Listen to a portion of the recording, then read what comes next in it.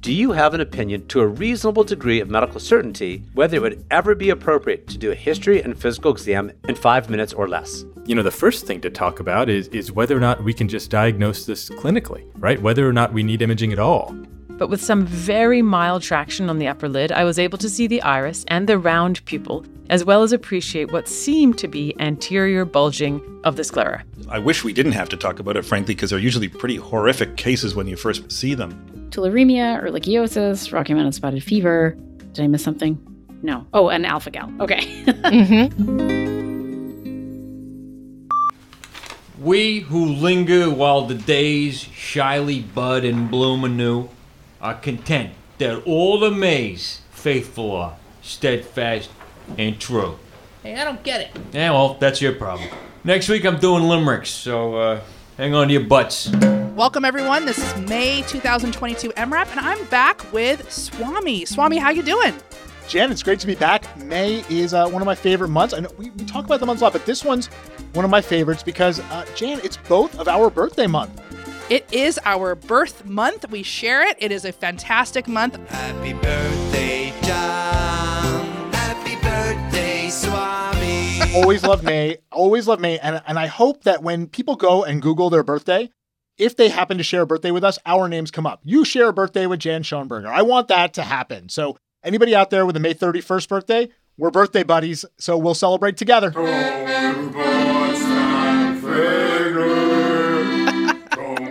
Yeah, May is also the gateway to summer, so it's like a great month for, just sort of celebrating. It's barbecues, weather's getting good. There's just a lot of good things in May besides the birthday. And speaking of good things, Jan, I have a really good case. Not good for the patient, but good for us to talk about. Okay, let's hear it, Swami. The case. All right, let's get into it. So I'm working in Fast Track, and Fast Track, not my favorite place to work, but every once in a while we have to go over there. And as we've talked about before, Jan, our job in Fast Track is to really sort through those cases and find the small handful of patients who are mistriaged and they're actually really super sick and they're in the wrong area. So I am flipping through the board and I come up with a 33-year-old man with a chief complaint of finger pain. Sounds like a pretty benign chief presentation in the grand scheme of things. And I quickly look at his vitals in the EMR. They're all normal. But as I am going over and walking into that room, I'm thinking about what diagnoses should be going through my head. So Jan, if you have that patient pop up on your tracking board and you're going into that room, what's going through your head of what you have to consider? Well, first, if it's, morning time and I'm in the middle of drinking my coffee, I'm going to finish my coffee. I'm not rushing off to see the patient. I'll be honest with you, and I'll get there and I'm going to be interested in his finger pain for sure. And okay, I'm going to be asking, if there's trauma or not. I'd like to know a little bit about the timeline. How did it start? What did they notice first? Those kinds of questions. And Jan, a caffeinated physician is a good physician. So it's important to get that caffeine in before you see that patient. I go in and I talk to him and he says, he's been having finger pain and swelling for about 2 days. He noticed the pain first and then he noticed the swelling. There's no trauma, but he thought maybe I got a bug bite or something like that, but no real trauma to the finger. Over the next 12 hours, the finger became really swollen and red. Now he can barely bend it. And he comes in because when he went to work, he's like, well, I can't work because I can't put my glove on my hand to do my job. So I guess I should get checked out. Got it. Okay, so that description is making me think about infection. And of course, under the umbrella of infection, I'm thinking about, is it a felon? Is it a cellulitis? Could it be a flexor tenosynovitis comes to mind, particularly with your description of it being kind of like the whole finger and he couldn't put a glove on. So tell me about which finger it is. And of course, I want to know, how does it look?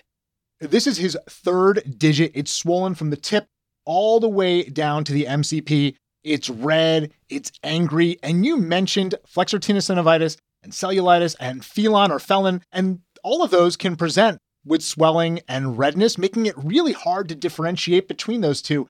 So if you're thinking about those and you see that red, angry finger, how are you differentiating between those three diagnoses?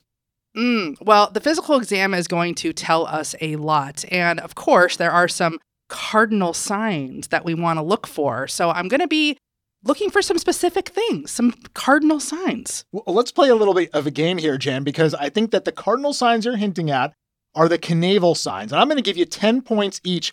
If you get all 4 Knavel signs, you get 40 points. There's no prize, Jan, but you do get the warm, fuzzy feeling of knowing that you would get this question right on the boards. Yes, this is one I actually know. And I'll tell you why. The reason is because all I have to do is picture one of these fingers, because I've seen it before and I can just picture the exam and I don't have to memorize these. They just come to mind. So that finger is held in a little bit of flexion. I know that if I start to bend it backwards and do a little passive extension, there's going to be a lot of pain, especially proximally.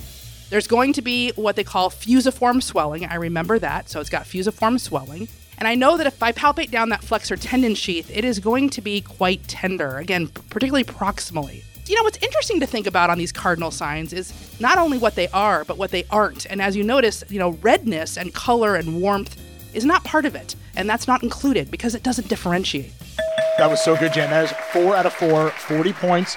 You would definitely pass that part of the boards. If there was a board exam just on flexor tenosynovitis, you got 100%. Excellent. 10 points to Gryffindor. Absolutely perfect. And you're right. When you see a case, once you see a case, it's hard to forget what that finger looks like, which makes it kind of easy to know what you're looking for. So we go back to the patient, and he's got that fusiform swelling. Some people call it the sausage digit because it kind of looks like a little sausage, and that's exactly what his finger looks like. It is held in flexion, and it's held in flexion because that increases the space in the flexor tendon, makes it less painful. He does have it held in flexion. When you extend it, he's not very happy. He's in a lot of pain when you try to extend that finger, and he's got quite a bit of tenderness along the flexor sheath. So he's got 4 out of 4 of those canaval signs. And there's limited literature on how canaval signs actually perform, but the best literature tells us that it's pretty good. Specificity in the 50 to 60% range, sensitivity in the 90s. So best case, a likelihood ratio of around 3 and a negative likelihood ratio that's actually quite powerful at 0.04. So it's not a slam dunk when you see those things, but it should get you really, really concerned, which means that if you're really, really concerned about a flexor tenosynovitis, you're going to get on the phone with your consultant and have them come down to help you with deciding exactly how that patient is going to be managed. Now, I put that phone call in, and that might be to orthopedics, might be to hand surgery. In the meantime, what should I be doing with that patient while I'm waiting for that consultant to call back?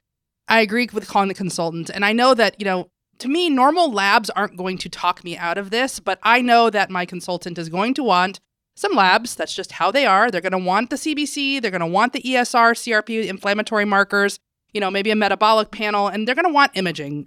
If you're calling an orthopedic surgeon, they're going to want an x-ray. So go ahead and get the x-ray, and there's some value to it. You can be looking for a foreign body. Is there gas? Is there evidence of osteomyelitis? So there's value there. And I think there's also value in getting that workup done right away. It's not worth arguing with your consultant about whether you need these things or not. They're going to want them. So go ahead and get them done to facilitate your patient moving through that process. And when we look at all of the references, even from the orthopedic and hand surgery literature, they'll tell you that ESR, CRP, white blood count should be elevated, but they won't always be elevated. So we can't always rest our hat on those giving us the diagnosis or clinching the diagnosis, but we're probably going to get those tests done, knowing in the back of our head to not let them lead us astray. If the white count's normal, the ESR is normal, the CRP is normal, don't say, well, this can't be a flexor tenosynovitis. I don't need to get my consultant involved. And unfortunately, Jan, that's exactly what happened in this patient. I got all of those tests done knowing my consultant's going to ask for them. And the consultant calls me back and says, well, the white count's normal, the ESR is normal, the CRP is normal. Do you really think that this is a flexor tenosynovitis? Do you think maybe we can give this guy antibiotics, send him home, and follow up in clinic? And I think that there is a little bit of an impetus to say, let me disposition this patient. Inflammatory markers are normal. Maybe I'm overcalling it. Give him some antibiotics, send him on his way. Yeah, I can see why that might be the case, but I also, years of experience just teach you that these labs just aren't perfect in our exam. We should trust it, right? And so this is one of those diagnoses that you definitely don't want to miss. This is flexor tenosynovitis is a surgical emergency in the hand surgery world. And the reason is because, you have this bacterial infection, this pyogenic infection running along that limited space inside the tendon sheath. And it's a big deal. If you miss it, if you call this wrong and you don't drain that abscess inside this limited space, you can get tendon necrosis, you can get chronic adhesions, which limit function, you can get osteomyelitis. And, that functionality of the hand is something we really are careful about. So it's something you don't want to mess with. And calling it either a flexor tenosynovitis or cellulitis really does change the treatment. Because like you said, this is a surgical process. It's a surgical problem. These hand infections can really cause, like you said, a lot of morbidity, so we have to really be on top of them. So we decided we're going to push and say, I understand that the inflammatory markers aren't elevated, but I'm really worried about this guy's finger. come down, take a look, let's decide together about what we want to do. And in the meantime, we decided we're going to start IV antibiotics on this patient because we know we don't want to send this patient home. We're not comfortable with that disposition. What's the typical regimen that we should be reaching for when we're worried about that diagnosis? Well, like most infections, of course, I'm thinking about what the typical organisms are and what the immune status of the patient is. So if it's a normal patient with a typical mechanism, that makes it a little bit easier. And of course, I'm going to pop into Compendium and I'm going to look up the antibiotics if I'm not sure, and it's going to help me. And of course, they're there, so I can go look it up. That's always helpful. So, if it's a typical mechanism, normal person, I'm going for usual gram-positive coverage with some limited gram-negative coverage with our, the old IV cefazolin is a good choice. If it's an immunocompromised person and I'm looking for more extended coverage, maybe it's a bite wound, something like that, I might go with something like Ampicillin sulbactam. That would be a good choice too. And then, of course, if you're talking tendon, I have to think about GC, gonococcus. And if that's a possibility, based on some additional questions, I might do ceftriaxone. I think it's a pretty good approach. And the one thing that I kind of thought about too, or I always think about with these skin and soft tissue infections are if the patient has a history of MRSA in the past or multiple abscesses, then I'll probably go a little bit broader with my vancomycin instead. This guy's never had anything like that before. At the time, we weren't sure about cefazolin versus amp sulbactam, so we decided to go a little bit broader coverage. We went with the amp sulbactam because we weren't quite sure what the best approach was going to be. Ortho came down, saw the patient, and was pretty impressed with the swelling despite those inflammatory markers, but didn't think that the patient needed to go to the operating room. So we chatted about it a little bit, and we decided, why don't we put the person in observation? We'll put him in elevation, so we'll get one of those Carter blocks from the OR so that his hand is nice and elevated. We'll start the IV antibiotics, and we'll give him 24 hours. And if the swelling has gone down and the finger looks better after 24 hours of IV antibiotics, fantastic. We save the trip to the OR. But if he doesn't look better, we can go to the OR at that point. Yeah, I think that's okay. As long as the patient's not being sent home, I'm sort of okay with the plan. I mean, when you're dealing with surgeons and, they don't want to take someone to the OR, what are you going to do? I mean, you can't force their hand. Now, I would say you and I work in teaching institutions. So in cases like this, I always want to make sure that someone who's more senior, who has more exam experience, has been involved in this decision-making because based on what I've heard of this patient, the exam really concerns me. So I'd want to make sure I march it up the chain. But if everybody on the team, including the attending, feels like this is what they want to do, well then, what are you going to do? I think that at least they're not sending them home. I'm okay with that. I'd be disappointed they're not going to the OR, and I'd be curious to see what happened. I'd be following up on that chart later. And I think one of the things to consider here is that in the past, flexor tenosynovitis was always taught to us as they all need to go to the OR, they all need to be open, they all need to be drained and debrided. And part of maybe why that doesn't always happen is because we're catching patients a little bit earlier in the disease process before they get to that stage. So maybe that's why we can try. And either way, I was kind of happy with the final of we're going to keep them, we're going to do IV antibiotics, and we'll keep checking on them and see what changes. And after 12 hours, the patient stayed overnight, had IV antibiotics, and at 12 hours, we really didn't see much of a difference. Ortho decided to send the patient now for an MRI to get a little bit more information. And actually, this was a big learning point for me, Jan. MRI can't give you this diagnosis. It can tell you that there's inflammation of the flexor tendon sheath, but it can't tell you why there's inflammation. So MRI is not the ideal modality. Actually, there really is no ideal imaging modality here, but they got that MRI. It showed inflammation, but again, non-specific, didn't know what to do. And so at that point, they decided, we just got to take this person to the OR and see. When they opened up that finger, they did find purulent material in the sheath. And ultimately, the patient got that washout, the debridement, and did pretty well. I'm glad to hear that. And you said there's no perfect imaging modality, but I would argue that there is, and is the surgeon's retina. That is the perfect imaging modality. It's true. It's true. And I feel like I should have used that line right at the start and said, the only way to make this diagnosis is with your expert eye on the patient's finger. And maybe that would have really brought that surgeon down to the bedside right away. But I loved your point about pushing this up the ladder, getting an experienced surgeon involved, because you're right. If you haven't seen a couple of these cases, you don't really know. And we don't really see the patients taken to the end, right? We don't see them go to the OR and see what happens in there.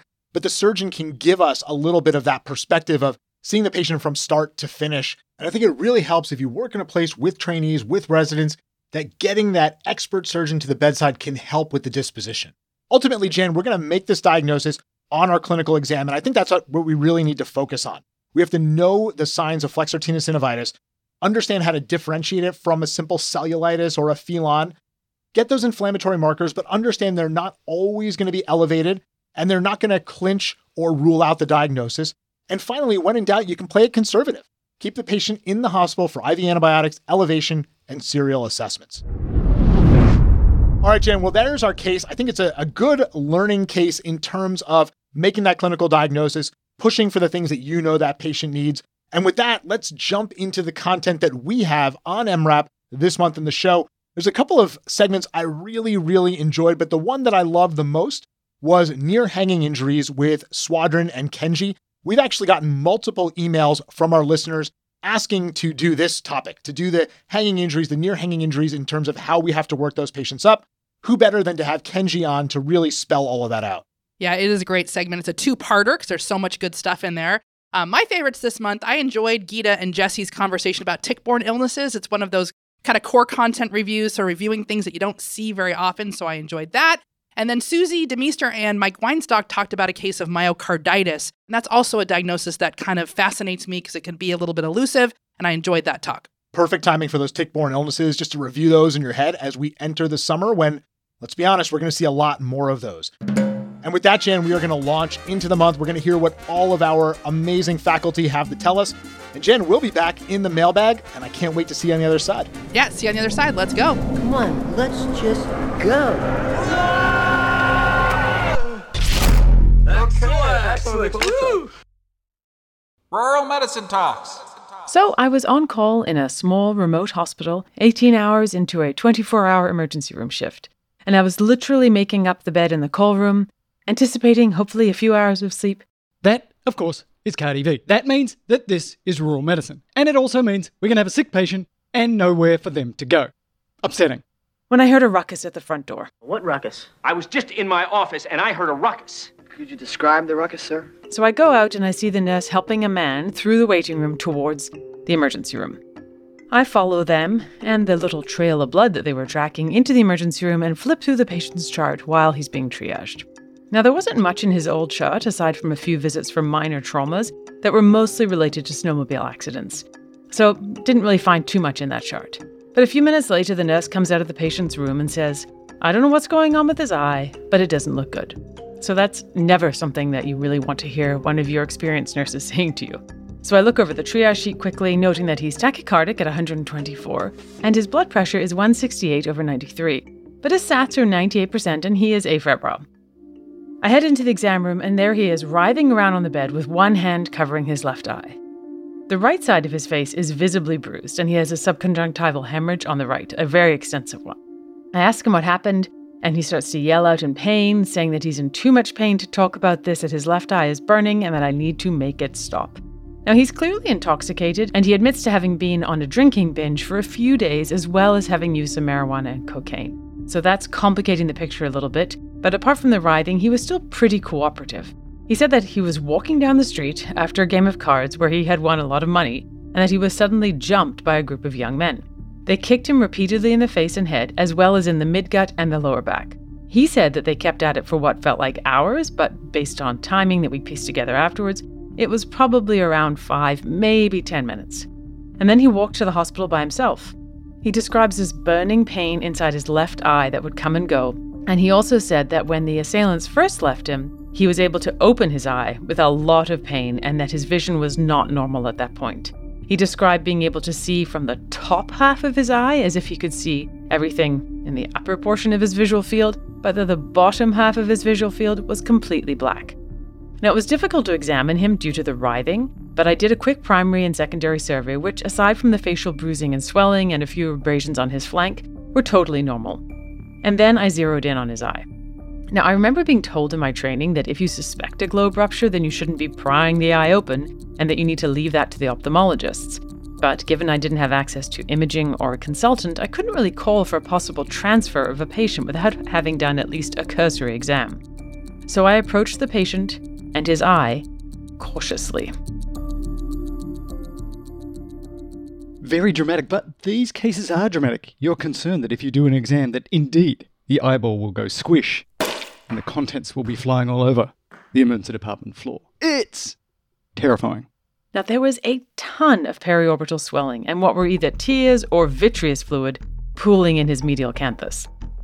I pulled open the lids very carefully, and at first I could only see a mass of red and white.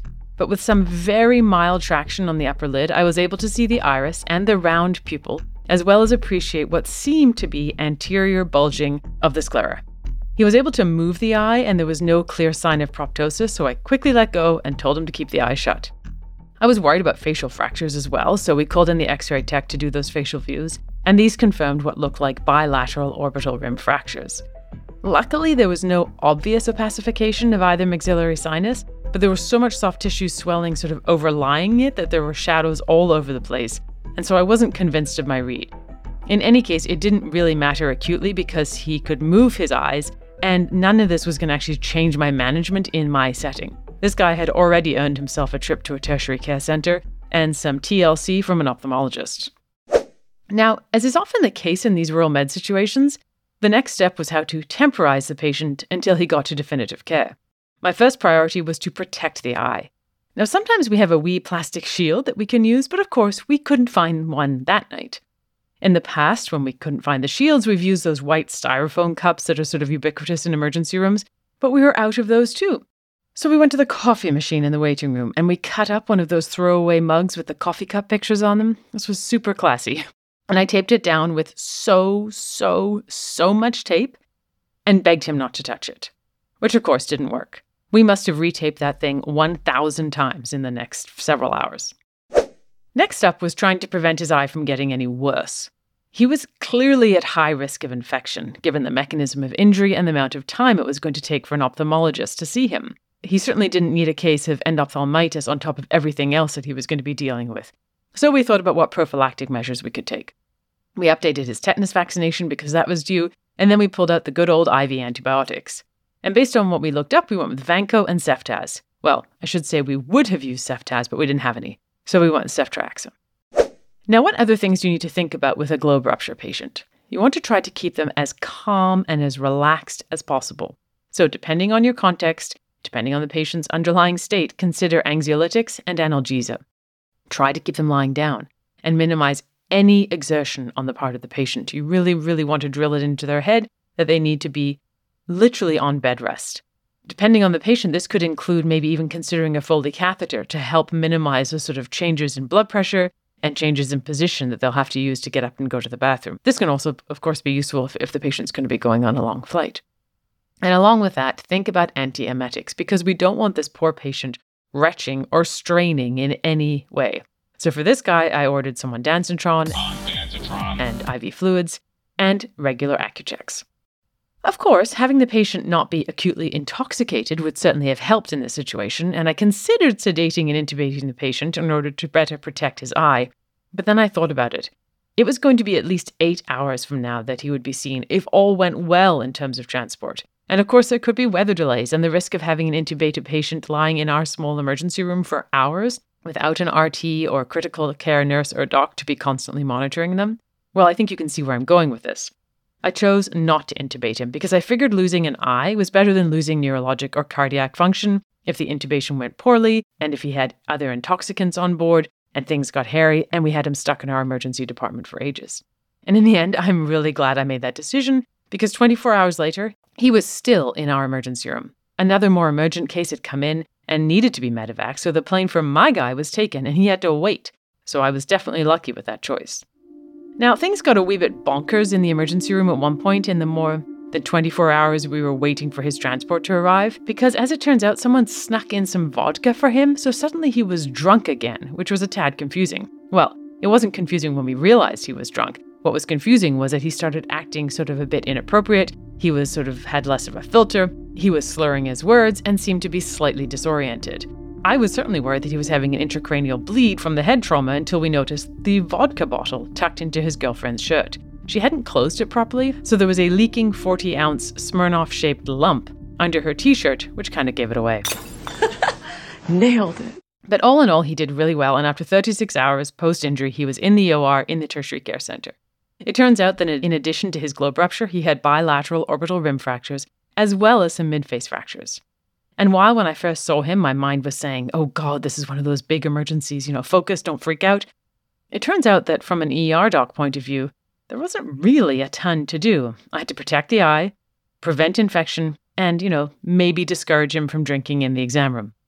In all seriousness, though, it was a great review for me of the checklist of things I needed to do for a globe rupture, as well as reminding me to tell the ward clerk to restock those eye shields, because nothing announces that you come from a remote hospital more than having a coffee cup taped to your face. If I were to read from, Corpendium, it might say this: for patients with globe perforation, elevation of the head of the bed, provide analgesia and antiemetics, avoid Valsalva maneuver, obtain emergency consultation, prescribe prophylactic empiric antibiotics to reduce the risk of end ophthalmitis. Appropriate antibiotics include cefazolin or vancomycin with a 4th-generation fluoroquinolone. And I would just emphasize what Cardi said. Sometimes these patients come in and there is so much swelling, it is all but impossible to get an exam outside of the operating room. In those cases, CT scanning can be extraordinarily helpful. Its sensitivity for globe rupture is upward of 90+%. But don't be lazy. Don't use a little bit of swelling as an excuse to not do an exam. You should always try and get an exam and try and get some visual acuity and look at that pupil. But sometimes you just can't. Her name's Katie V. Rural medicine. It's good stuff. And I love that 24-hour wait time. Upsetting.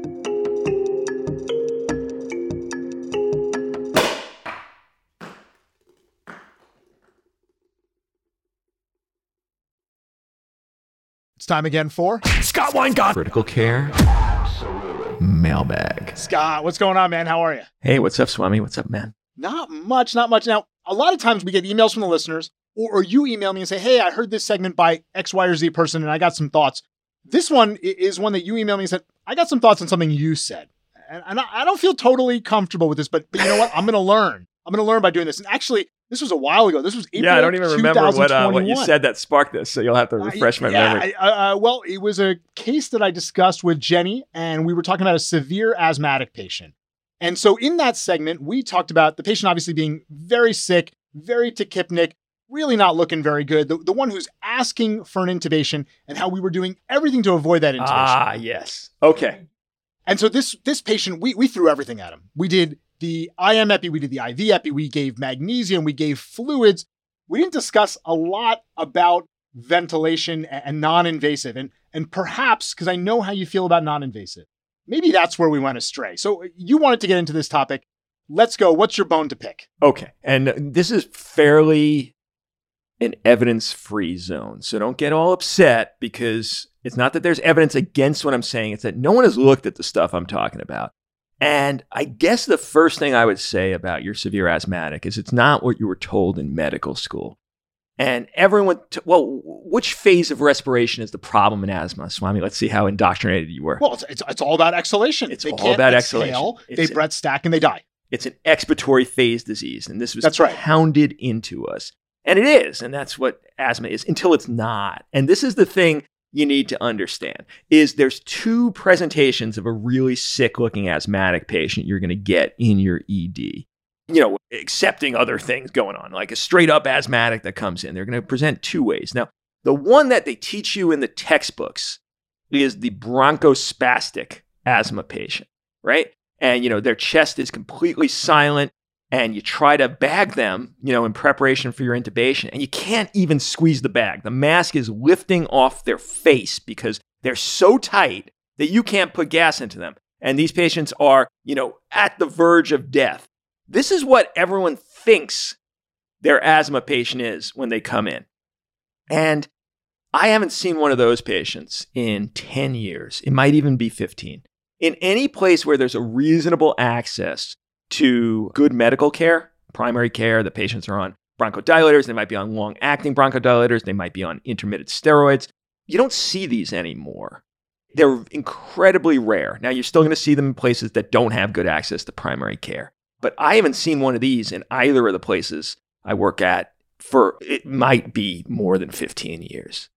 The other presentation you're going to see is these patients that have gotten into a vicious cycle with their asthma of respiratory muscle fatigue and then therefore hypercapnia, which, the acidosis makes their respiratory muscles worse. And then they might even get a little bit of hypoxic when they start moving no gas at all into their alveoli. They might be breathing 40, 50 times a minute, but it's all just tracheal exchanged and not getting anything through alveoli, and they might be getting now at this point, in addition to their hypercapnia, hypoxemic. And all of that contributes to an encephalopathy, and all of that begets further respiratory muscle failure. And there's this horrible cycle. And they come in and you listen to their chest and it's silent, just like the bronchospastic patient. You know, they both have silent chest. And you're like, crap, I need to intubate this patient. And in the past, most of those patients would have been intubated. But the thing is, that second case might not have a significant barrier to actually getting gas in. So let's put these two situations in contrast. In one situation, the patient can't get any gas in because they're so bronchospastic that they just can't draw the gas. They can't get it through those incredibly tight bronchioles. In that second situation, there's no problem getting gas in.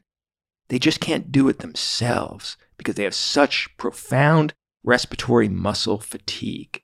And the treatment in these two patients is completely different because in that second case, their failure mode at this point is it's an inspiratory failure. It's no longer an expiratory failure. The problem is not getting the gas out. The problem is not gas trapping. The problem is not that their lungs are so inflated like they are in that first case that they can't get gas in. Their problem is just they don't have the respiratory muscles to do it.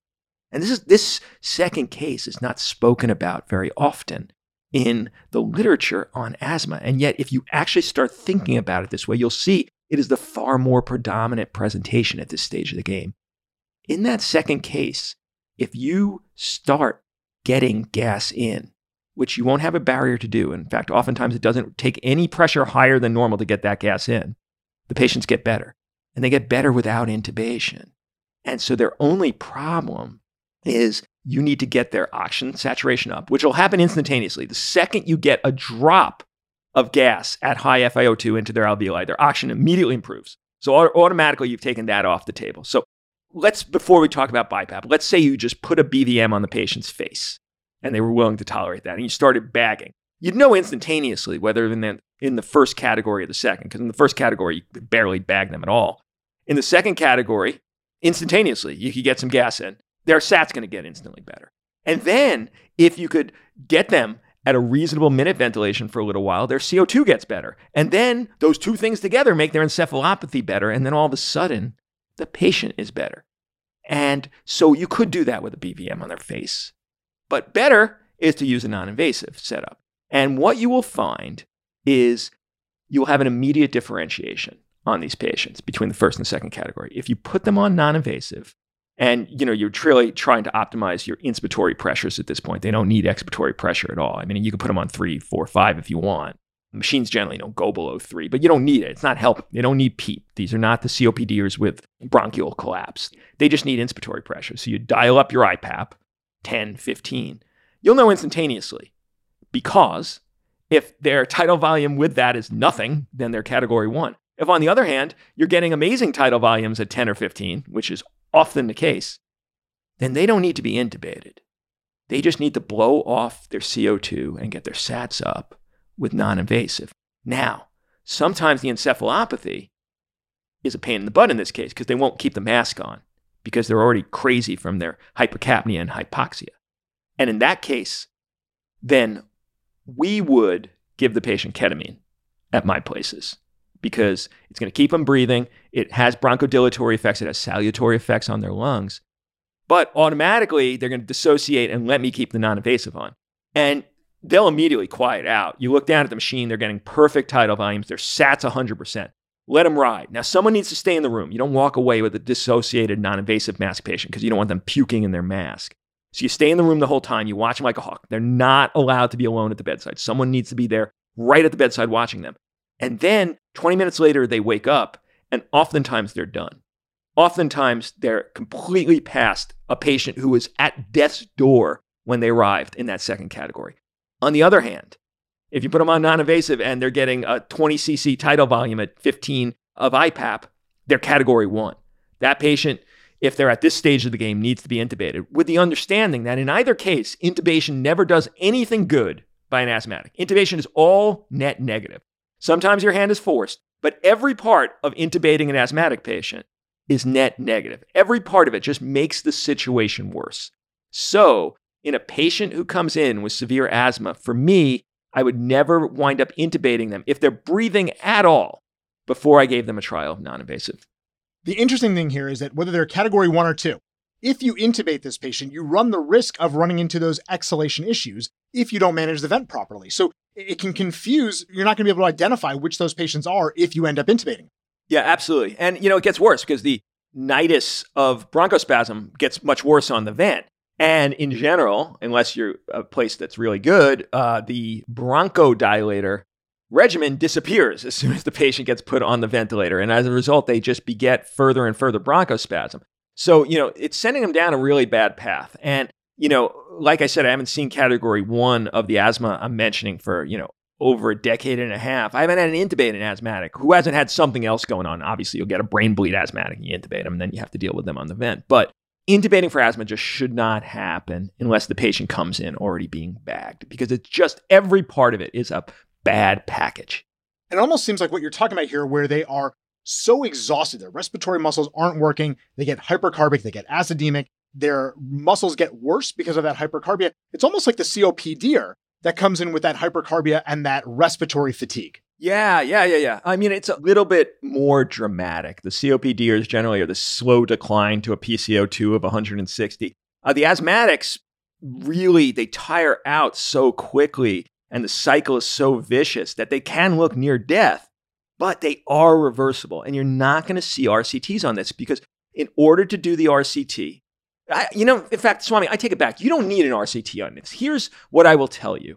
You could do a very good trial of taking the patient that you and Jan were talking about, and at the point where you were going to intubate them anyway, gave them a trial of non-invasive. Every single one of those patients that wound up not getting intubated would be a clear banner signal that this works, because the alternative was you were going to intubate them.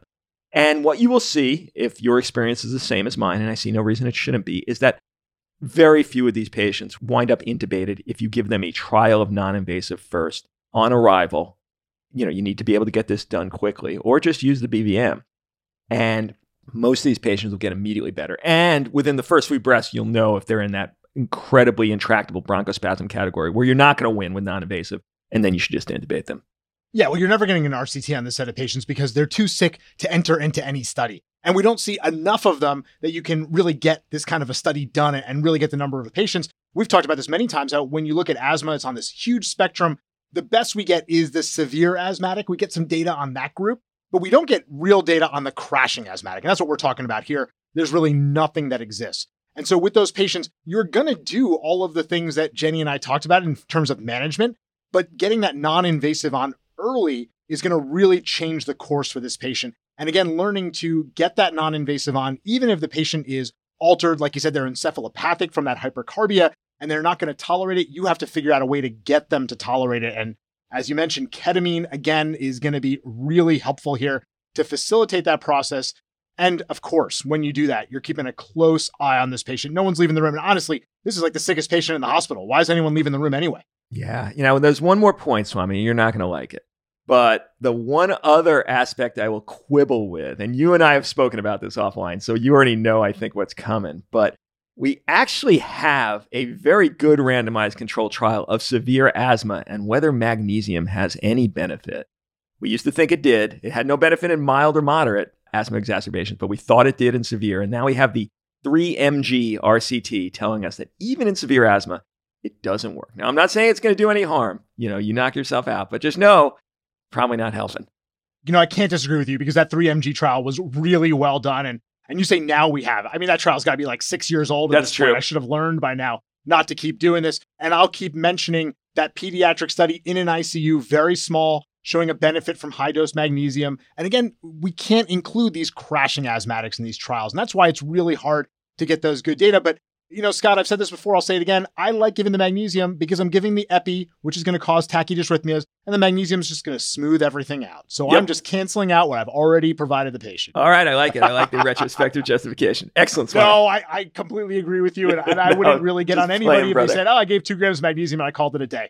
I'm not gonna pick with that, but I think the other maneuvers that we do are really important. getting that epi because they're not getting inhaled beta agonists down early on. If you feel like they're not getting that in, getting the non-invasive on is so critical. I think that is really important. And it is a big change from where we were even 5 or 10 years ago in terms of how we managed asthma. Yeah, well, that brings up a fantastic last closing point, which is, again, since they now have a problem of inspiration in that category 2, you're absolutely right. They will not be getting in your inhaled bronchodilators. But when you put them on non-invasive, make sure your respiratory therapist inserts a limb to do the bronchodilators through that. And as long as they're getting tidal volume, they are getting those bronchodilators on the non-invasive. So even though they didn't respond to EMS's inhaled bronchodilators because they were not getting any actual gas in, does not mean they will not respond beautifully to yours once you put them on non-invasive. That's a really great point because I see this all this time where you start the non-invasive, or if you have to, you're forced to, you intubate the patient. And then everyone's kind of like, okay, we've taken care of the issue. And they stop doing all that maximal medical management. You got to make sure you're still doing all that stuff. Cool. All right, Scott, thanks so much. We will see you next month in the Critical Care Mailbag. Absolutely correct. The very tight, the very sexy Dr. Kenji Inaba. All right, Kenji, so we're going to talk about something that's really important. I wish we didn't have to talk about it, frankly, because they're usually pretty horrific cases when you first see them. But near hanging injuries and strangulation. And I thought that we would use the Corpendium format to lead us through this. So we're going to pretend we're first in the resus bay with a really bad patient, and then we're going to sort of move through some of the basic elements of diagnosis and treatment. Does that sound good? Sounds perfect. I guess I didn't really give you a choice, did I? Just sort of say this is what we're doing.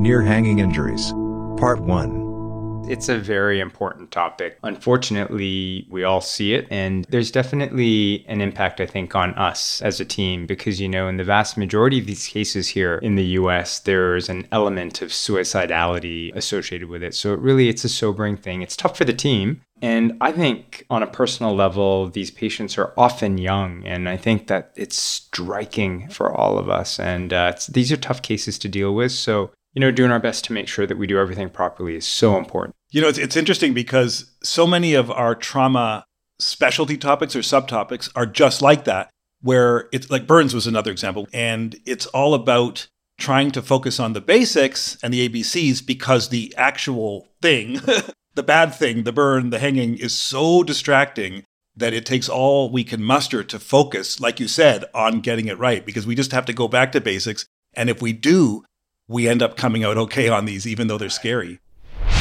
Okay, so let me set the stage with the case. A 15-year-old boy is found in his bedroom, hanging from a rope attached to a light fixture.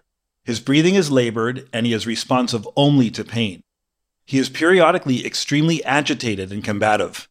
And so this really sets it up because it is more often the case than not that when the patients are altered, and again, I wish we didn't have experience with this, is that it's kind of scary in terms of the agitation. You're like, is this hypoxia? Is this from brain injury? But it's very common for them to be agitated. And the reason that's so scary is because the whole time, this is compromising airway, this is compromising breathing, and I have to stop it, right? Absolutely. And I think, like you mentioned, there's all those different things that could come into it.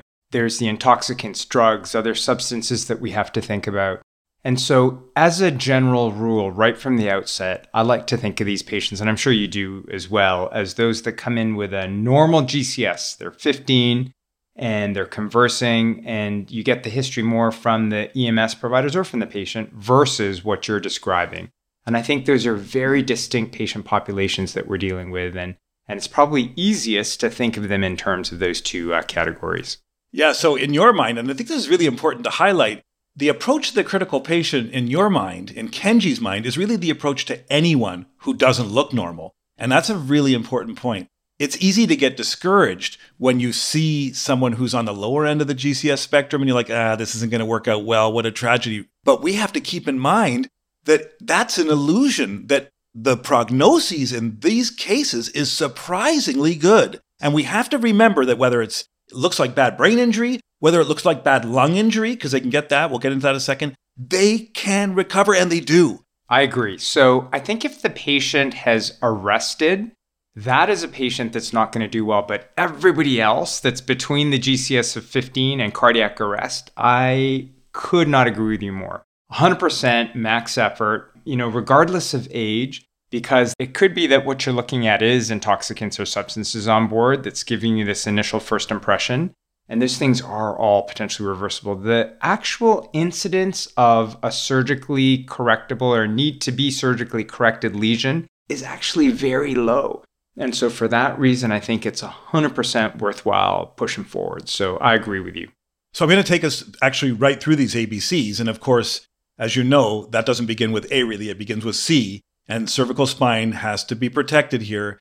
And it is true that the incidence of a C-spine fracture is higher with a sort of a judicial hanging, a completed hanging where there's a drop. It's a lot less likely in this patient's bedroom, right? Just because of the mechanics of it. But it still happens, and the recommendation really is still really rigorous C-spine precautions for all these cases. Is that not correct? You can look at these large series that look at the near hangings, or you can look at series looking at the completed hangings.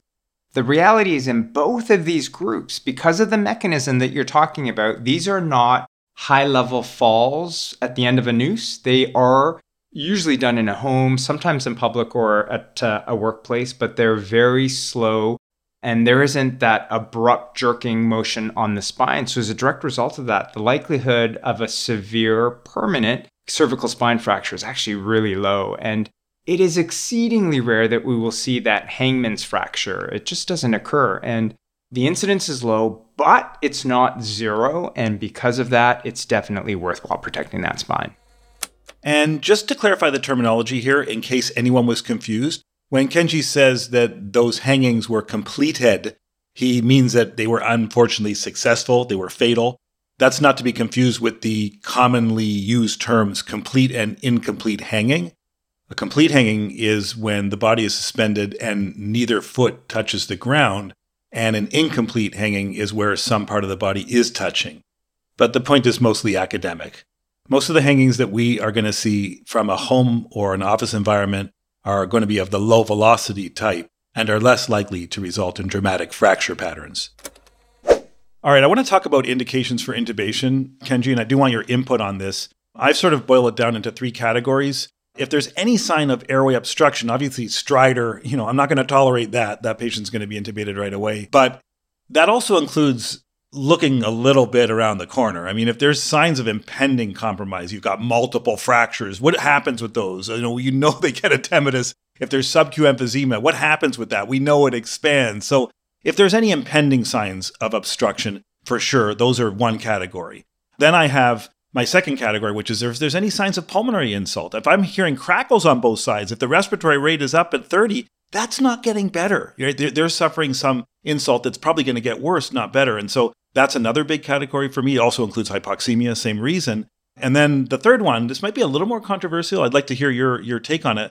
But I would say significant alteration in mental status. You see in the books and you see in the references, Glasgow of 8. I don't think that's good enough. I don't want to wait around in someone who, again, like this patient, is intermittently agitated, maybe getting their blood pressure right up, maybe really endangering the situation. I wouldn't put a hard and fast number. I think there's a lot of patients that have Glasgows much higher than 8 that really should be intubated for safety here. So those are my sort of categories. What's your take on all that?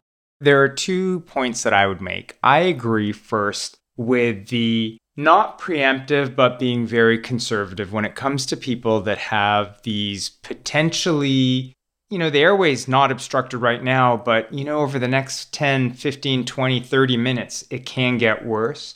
If you look at the injuries, the actual mechanical injuries that are by this mechanism, the reality is, again, although they are relatively infrequent, when they do occur, one of the major things that gets injured is the whole laryngeotracheal complex. And the reality is we know that whenever you're going to constrict the neck, that's one of the first things to get injured, fractured, or even just crushed. And so that patient that comes in that has what appears to be a viable airway, but a tenuous viable airway, I think it's just safer to get that out of the picture. So I agree 100%. When you look at these airways, they really are fragile. And having a constricting object around the neck really can do a tremendous amount of damage to that airway. And it's just right there. It's not protected by anything at all. So if you're worried that there's been damage that's done to that airway, it will get worse over the intervening next minutes to hours, and it's worth protecting that patient. Now, as far as the GCS, yes, there's no good data that is going to support when it is that we should be intubating these patients. And, to some certain extent, we're going to be relying on our judgment. And so I would agree with you. I think we ought to be cautious with them. These are patients that truly can survive. So we want to do everything that we can to optimize them, and oxygenation is a key component of that. The most important thing is the edema, because they, of the 5 to 10% of people that have an anatomic injury, half of them are going to be the airway. And the other question that often comes up is if we're forced to do a surgical airway, either because we couldn't intubate, the view wasn't sufficient, or things cascade too quickly and you're forced to do that surgical airway, the reality is there are no changes that we're going to make to our traditional approach to getting that surgical airway. But I think everybody needs to be well aware that, again, one of the reasons why you're in that situation is probably because of the soft tissue swelling and edema and the damage.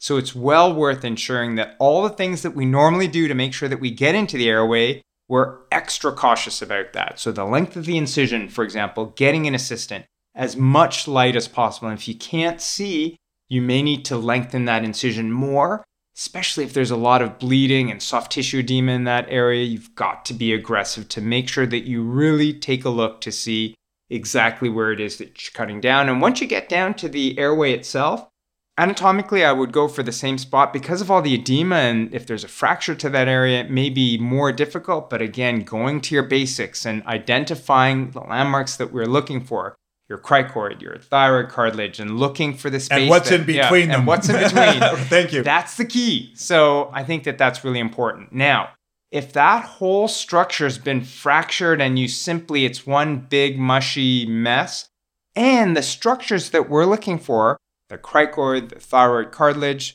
those may actually be fractured. If you can't get the traditional hole into that traditional membrane, and you need to go into the trachea below the normal entry point, I think that's perfectly fine. Because if you really think about it, that is where we do all of our surgical airways in the traditional non-emergent situation. So the key is to get a tube into the airway regardless of where it goes in.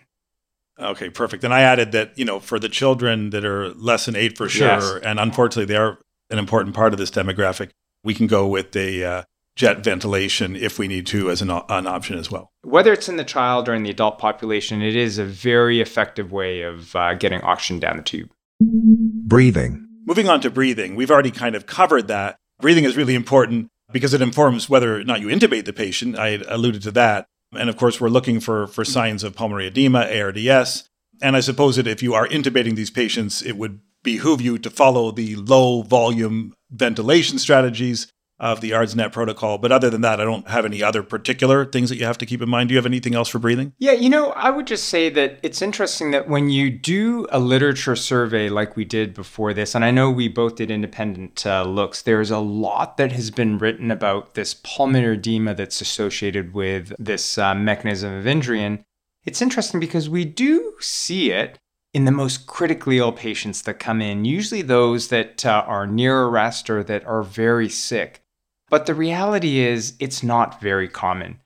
It also takes time for it to develop. So it's probably not, in most cases, something that's going to be seen in the emergency department setting. However, it is something that can happen afterwards. By the time the patient has gone to CT, they're in the ICU now. That's where we do see it, if we're going to see it. So to guard against that, I think that, yes, there are some considerations with fluids and things like that. But the reality is, in the emergency department itself, it is a relatively unlikely thing that you're going to be seeing. Circulation. And as you're saying, Kenji, whether they develop the pulmonary edema because of the pulmonary pathophysiology here, or secondary to the cerebral edema, which is another reason why people get pulmonary edema, there's actually a bunch of reasons why they can get it. The upshot of that is that we do need to be judicious with fluids. And so we obviously are going to resuscitate people that are hypotensive, but we're not going to overdo it. And in fact, one of the critical take-home messages here is that if someone like the patient in our scenario comes to you hypotensive, your first question should be, what else am I missing here? Is there, is there a toxicologic reason, an ingestion? Is there some other trauma? Maybe I'm dealing with a splenic injury. So it's really, really important to get back to basics and search for a cause for shock, not just to paper it over. The reality is it is exceedingly rare for there to be a vascular injury in the cervical segment of the body that's bleeding.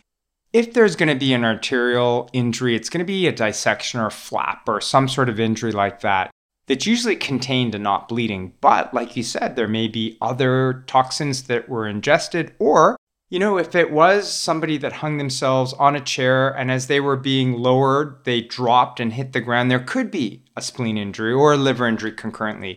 It's super rare, but those things have to be considered. So I think it's important to ensure that if a patient is looking a little hypotensive, that we really ask the question, what is that from? And in the treatment, you're right. If we flood them with fluids as a knee-jerk response, that could cause problems as they hit the ICU later with pulmonary edema. So those are all really good points. Okay, and just one last thing under circulation that I think is important is that we're always questioning whether things that we do are really relevant, right? We don't go crazy with C-spine precautions in patients with gunshot wounds to the neck anymore, right? We got to be smart about what we do in terms of these knee-jerk responses. So here, just for the record, I want to say that continuous cardiac monitoring in these patients actually is important because they have been known to have these sort of irregular sympathetic bursts of activity where their vitals can go wonky and they can have dysrhythmias that are quite life-threatening. And so this is not a case to, this was a trauma and, the vitals were normal. I don't have to worry about this. No, this is a case where they really need to be on the monitor. So I wanted to make that extra point. Agreed. Disability. Now, getting down to disability, from the minute they hit the door, you made the point. This is not a surgical intervention that's going to make their prognosis better. It's going to be the medical management for the most part, right? And so much of that hinges on the head of the bed. And so when we know that there's expanding injury in the brain, it's a big deal. We want to make sure that the head of the bed, all other factors being equal, is elevated at 30 degrees. And so that's the big thing really early on that you're doing about disability. Obviously, if they're herniating, you're going to be taking other steps. But do you have anything to add to that? Yeah, no, I think, we really need to be cognizant that these patients could have an oxy-induced brain injury, and everything that we can do until we get that imaging done so that we can look at the brain to see what it's doing is critical. So all the steps that we can take, including the head of bed at 30, I think is definitely worthwhile. And so much of the pathophysiology here, so much of the mechanism of injury here is about those occluded venous channels. And as the back pressure is building, so much of the damage to the brain is from that. And likewise, in the hospital, we can add to that damage if we don't promote that drainage of the jugular venous system. Exactly. These are very soft veins that are in your neck, and the ligatures are going right around them. Whereas the arteries may be able to tolerate them, the veins may be collapsed. So I think that's a great point. Exposure. Okay, Kenji. So the last letter in the alphabet that they accuse us of knowing, E, is for exposure. And it's really important to do that complete skeletal survey, etc. in this patient, is it not? Yeah, I think it's really, like you said, it is really important at the moment that they've decided that they're going to do this and they let go.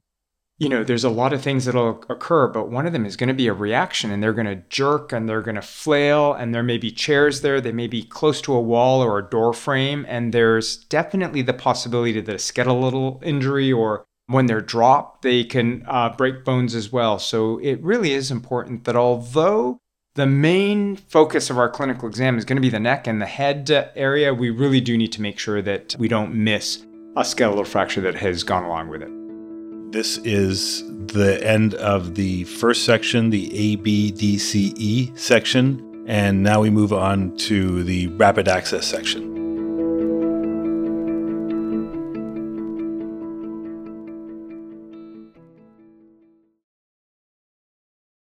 It's May 1, which means warm weather around the corner, or already there if you're lucky, which means more people outside hiking, and that means more of the little crawlies all over people, including ticks, and it makes us now have to be concerned about tick-borne illnesses. So this is the perfect time for us to start reviewing that.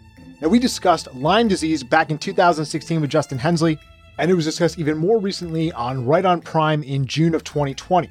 Not much has changed on Lyme disease, so we're going to skip that one. We're going to really hit the other tick-borne illnesses that we need to know. And by we, I mean Gita Pensa and Jessie Werner are here to discuss in depth all of the tick-borne stuff that you need to know. Jessie Werner, Gita Pensa.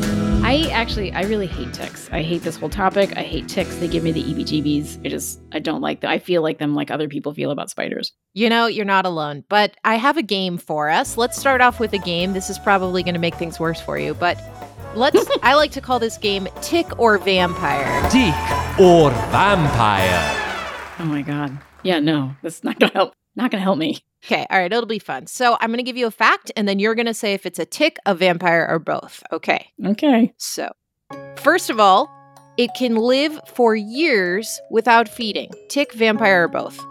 That seems like a long time for either a tick or a vampire. So I'm going to guess both. Yes, great. Okay, well, little known fact about vampires, there is this thing called the vampire rule. I had to look this up, but for every year that you've been a vampire, apparently that's 1 year you can go without feeding.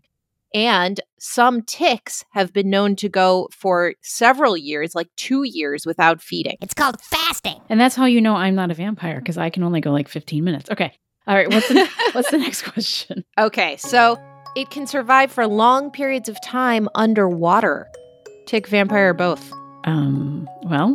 Vampires are technically not alive, so...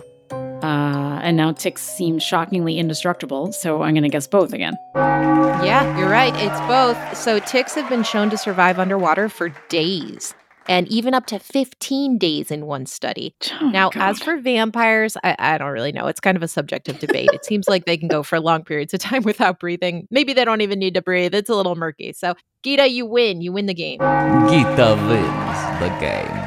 Okay. All right. Well, it's always a little more fun when I win, but I'm definitely even more scared of these like indestructible ticks. Okay. So obviously there's a lot to know about ticks, but where do they intersect with emergency medicine? Okay, yeah. So there are lots of different tick types in the United States, and it's important to think about where they live geographically so that we can think about the diseases that they carry and the diseases we should be thinking about. It's important to remember that all of these are becoming more ubiquitous with climate change. So in the past, we only had to worry about these in the warmer months. But now, because we're not getting as many freezing temperatures and we're going for longer periods with temperatures that are above freezing, these ticks are living longer. And so they can be searching for a host anytime that the winter temperatures are above freezing. Oh, gosh. Actually, that's a good point. Thinking about climate change, that is also altering the geographic territory of all of these ticks too. So the geography of the diseases is changing. That's something we have to keep in mind. So, okay, Jessie, let's run through some of the diseases that these ticks carry. And then I'd like us to focus a little deeper on just a few of them. So let's start with Ixodes, the black-legged tick species, or the deer tick. That's the one that I'm most familiar with. Ixodes scapularis. And as you said, that is primarily in the East Coast. I know there is a Pacificus version, but the East Coast version anyway, is a really generous host, and it opens itself to all types. It carries a spirochete, a bacterium, a parasite, and a virus. Yes, it sure does, Gita. And it's important to remember whenever you're dealing with tick-borne diseases that there's co-infection is super common, and many of these ticks carry multiple diseases.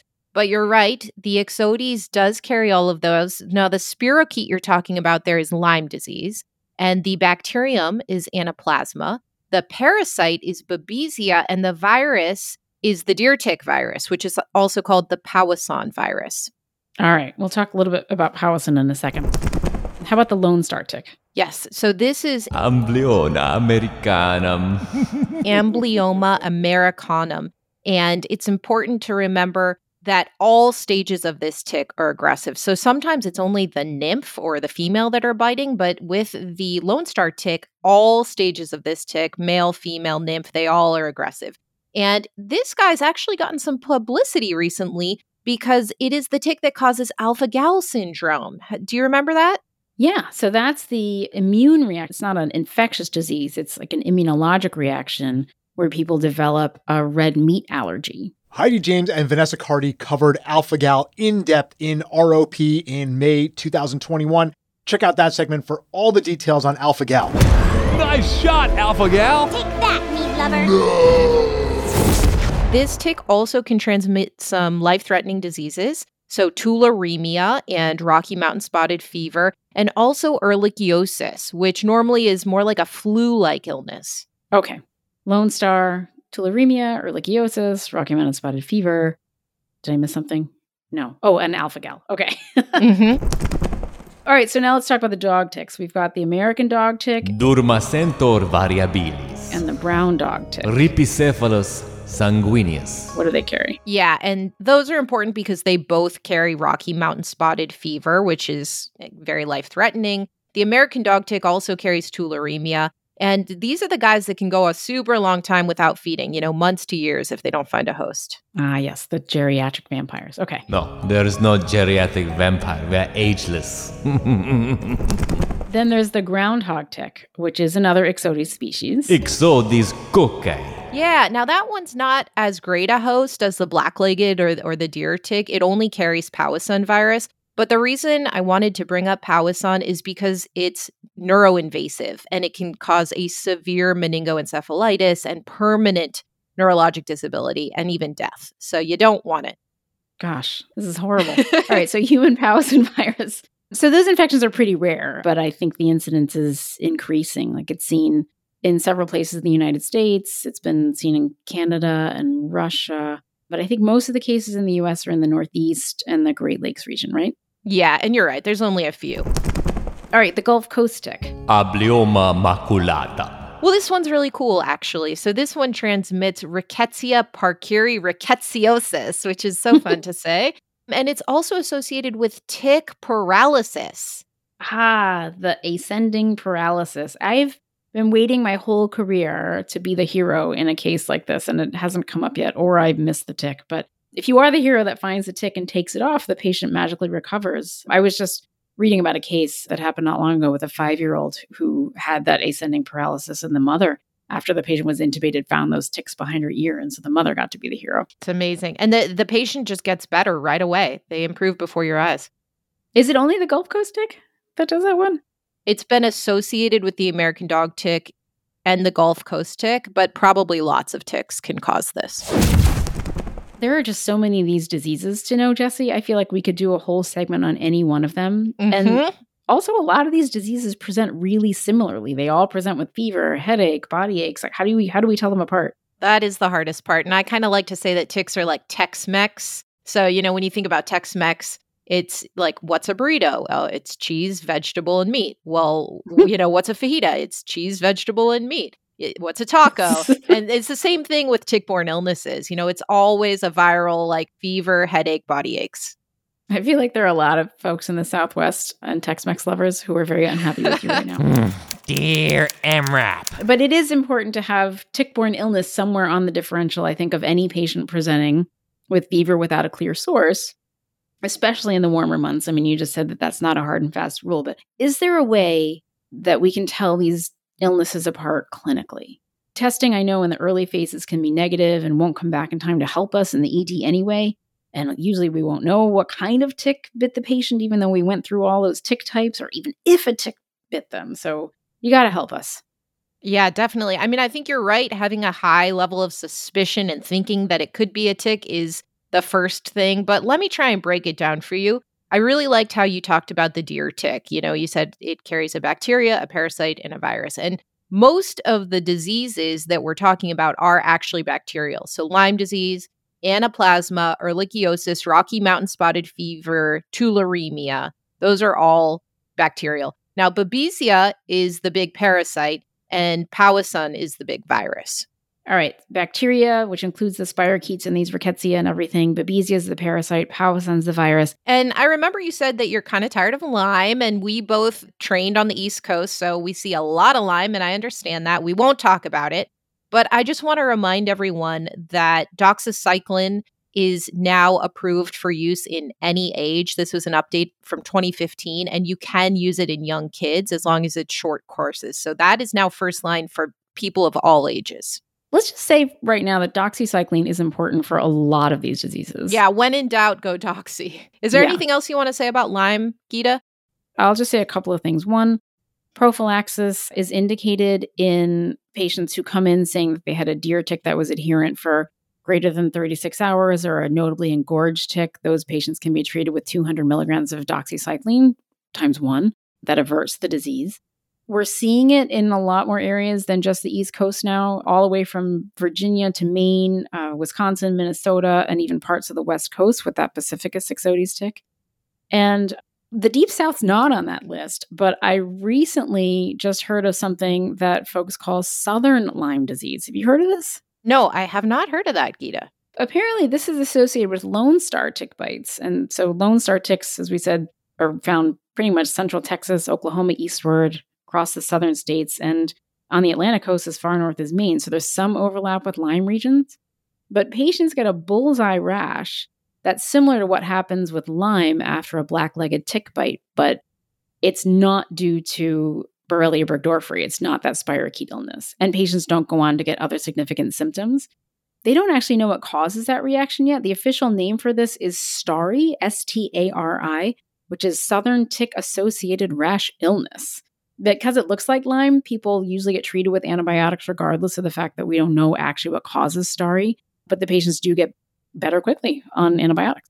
Actually, now when you say it with that name, I do remember that. So that's a great reminder. And an important thing to remember with all of these illnesses, Gita, kind of like we mentioned before, co-infection is super common. So people with Lyme, they don't usually have GI symptoms, but if you see someone come in and you're thinking Lyme, but they also have severe symptoms like really high fever, leukopenia, thrombocytopenia, maybe they do have GI symptoms, that's when you should be thinking that perhaps there's a co-infection with another infectious agent, something like Babesia or Anaplasma. That's the Tex-Mex combo platter. That's a taco and a burrito. All right, so what I'd like to do now is focus on just a couple of these diseases. There's, like I said, there's so many of them, but let's just focus in on a couple. And then think about a general approach to treatment when you're thinking about a tick-borne illness on your differential. Is that okay? Sounds good. Rocky Mountain spotted fever. The one I think that scares a lot of us is Rocky Mountain spotted fever, as it should. It's a terrifying disease and it's hard to diagnose. So the big vectors here, again, are the dog ticks. This can be a tough diagnosis to make, but early diagnosis is critical. What can you tell us about Rocky Mountain spotted fever? Yeah, let me throw down some Rocky Mountain spotted fever knowledge bombs here. So it can be transmitted very soon after the tick attaches. So unlike Lyme, where you're looking for that attachment of, greater than 36 hours, this can be transmitted in as soon as 2 hours. So before the tick is fully engorged. And as you said, early diagnosis is key. This is not something where you want to wait around for any sort of confirmatory testing. You want to treat this as soon as possible. Now, in days 1 and 2 of the illness, this is the early period, people come in with a classic triad that is fever, headache, and rash. And some clues that might key you in, again, labs are not going to help you too much, but some clues are classically hyponatremia, and they all will have a mild transaminitis and possibly thrombocytopenia. There's, again, not a diagnostic test for the acute phase, so you really have to suspect it. The other thing that is classic about this disease is so people, they come in with fever and headache, and then they develop the rash. So the rash comes on 2 to 5 days after the onset of fever. And this is a maculopapular rash. It begins on the wrists, the palms, the soles, the ankles, and then it spreads centrally. Now, you really don't want to wait for the rash because it can progress from maculopapular to petechial, and that is a sign of severe disease. And once you've got severe disease, you can have terrible multisystem organ failure, cerebral edema, pulmonary edema, vasculitis, necrosis. People need amputations. And the median time to death is 8 days if this disease goes untreated. 8 days. Well, thankfully, it is treated with doxycycline. Actually, there are other lesser-known rickettsial spotted fevers, and they're all susceptible to doxycycline. Doxycycline for kids, doxycycline for adults, and even if you're suspecting Rocky Mountain spotted fever in a pregnant woman, even doxycycline for pregnant women in this case. That's the most recent advice from the CDC. So if you have any suspicion that it's a tick-borne illness and you're going to empirically prescribe doxy, then at least you have this one covered. But the trick, again, is to have it on your differential. So, Jessie, let's just talk briefly about a couple other tick-borne illnesses that will be successfully treated with doxycycline, a couple of other things that you're also going to cover. So tell me about anaplasma. Anaplasma. Us older docs used to think of this as another Ehrlichia. It was called human granulocytic ehrlichiosis when I trained, but now it's got its own name. It's anaplasma. Yeah, so anaplasmosis infects neutrophils. And it does present similarly to ehrlichiosis. And you want to think about this one in patients who come in with unexplained, non-specific symptoms like, the headache, the myalgias, fever, GI symptoms are more common. And usually these patients will have abnormal labs. So thrombocytopenia, leukopenia, and a mild transaminitis. So again, it's like not just the general symptoms, but the general symptoms plus the abnormal lab should get you thinking about anaplasma. And this is diagnosed mostly with PCR, at least early on. Again, this is treated with doxy. And again, when you're in doubt and you're dealing with ticks, it's usually doxy. Let's talk about a couple of exceptions to the doxycycline rule. Yeah. Babesia. Want to talk about babesia? Yeah, let's start with babesia. Okay, so this is really similar to malaria, because babesia also is a parasite that infects red blood cells. This will present, go figure, with a fever and body aches, but patients will sometimes have signs of hemolysis. The symptoms of this can range from really nothing, totally asymptomatic, to very severe. I will say about 90% of patients will get a fever with drenching sweats, just like malaria. They may have emesis, weight loss, myalgias, and on labs, again, you're going to see those signs of hemolysis. So that's your increased unconjugated bilirubin and increased LDH. One good thing about babesia is that you might actually get real-time help in diagnosing it in the ED using the thick and thin blood smear to see the parasites. I think it's called the Maltese cross is the pathognomonic sign. You're amazing. Yes, that is it, the Maltese cross. And that is actually the asexual reproduction of the organism in the red cell. They make these sort of tetrads. The organism makes these tetrads that make a shape like a Maltese cross. And the organism is called, those are the myrizoites. So as we said, this is an exception to the doxycycline rule. How do we treat it? Okay, so for this, you're going to use azithromycin or atovaquone for mild disease. If people have more severe disease, you're going to bump up to a clindamycin and quinine. Okay.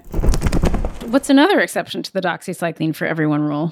Tularemia. Yes, so another good one to keep in mind is tularemia, which is not super common, but very interesting. It is one of the most virulent bacteria known, and it's actually a category A biowarfare agent, Gita. So it's highly infective, and it's easy to aerosolize. But you can also just get it from a cat or a dead rabbit. That's true. This is actually called rabbit fever. And people usually do get it by picking up dead rabbits. And it's present in all states except Hawaii, I believe. I mean, it might be now, but it's not documented. And, it can't be transmitted person to person, so you don't need to worry about that. But you can get it, like you said, from handling a dead cat or dead animals. Where does the tick come into this? Yeah, so what happens is the ticks infest the rabbits, or the tick bites the cat. So basically, the bacteria can get into the skin through small cuts or a bite, and then you get an ulcer that forms at the wound site. So there's the glandular tularemia, there's oculoglandular, there's oropharyngeal, there's pneumonic. And the pneumonic one is where the farmers work with contaminated hay, right? Yes, and that is the most serious form. And if there was a mass casualty incident or biowarfare, that's the one you think about. And importantly, Gita, do you know how to treat this? I do not. Streptomycin. I don't think I've ever reached for streptomycin, but this is when you're going to grab it. So streptomycin. You can also use tetracyclines for less severely ill people. Summary. All right, so this was a lot of information. I still do not like ticks. Well, we don't like you either. I mean, we're not biting you because of your personality. We're biting you because of the blood. We're hungry.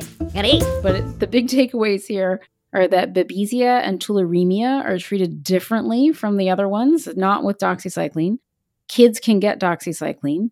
If you're worried about Rocky Mountain spotted fever, everyone, including pregnant women, should get doxycycline, and they should get it early. As an aside, in Lyme disease, pregnant women would probably be treated with an alternative agent like amoxicillin, but that's not going to help in Rocky Mountain spotted fever, and Rocky Mountain spotted fever is a killer. and co-infection with more than one agent at once. This is the combo Tex-Mex platter. This is something that's common, and we should have a high suspicion for it. Yeah, those are the big things. Larimia. Larai. You can't get this from vampire. Only from tick bite. Give me a break, will you?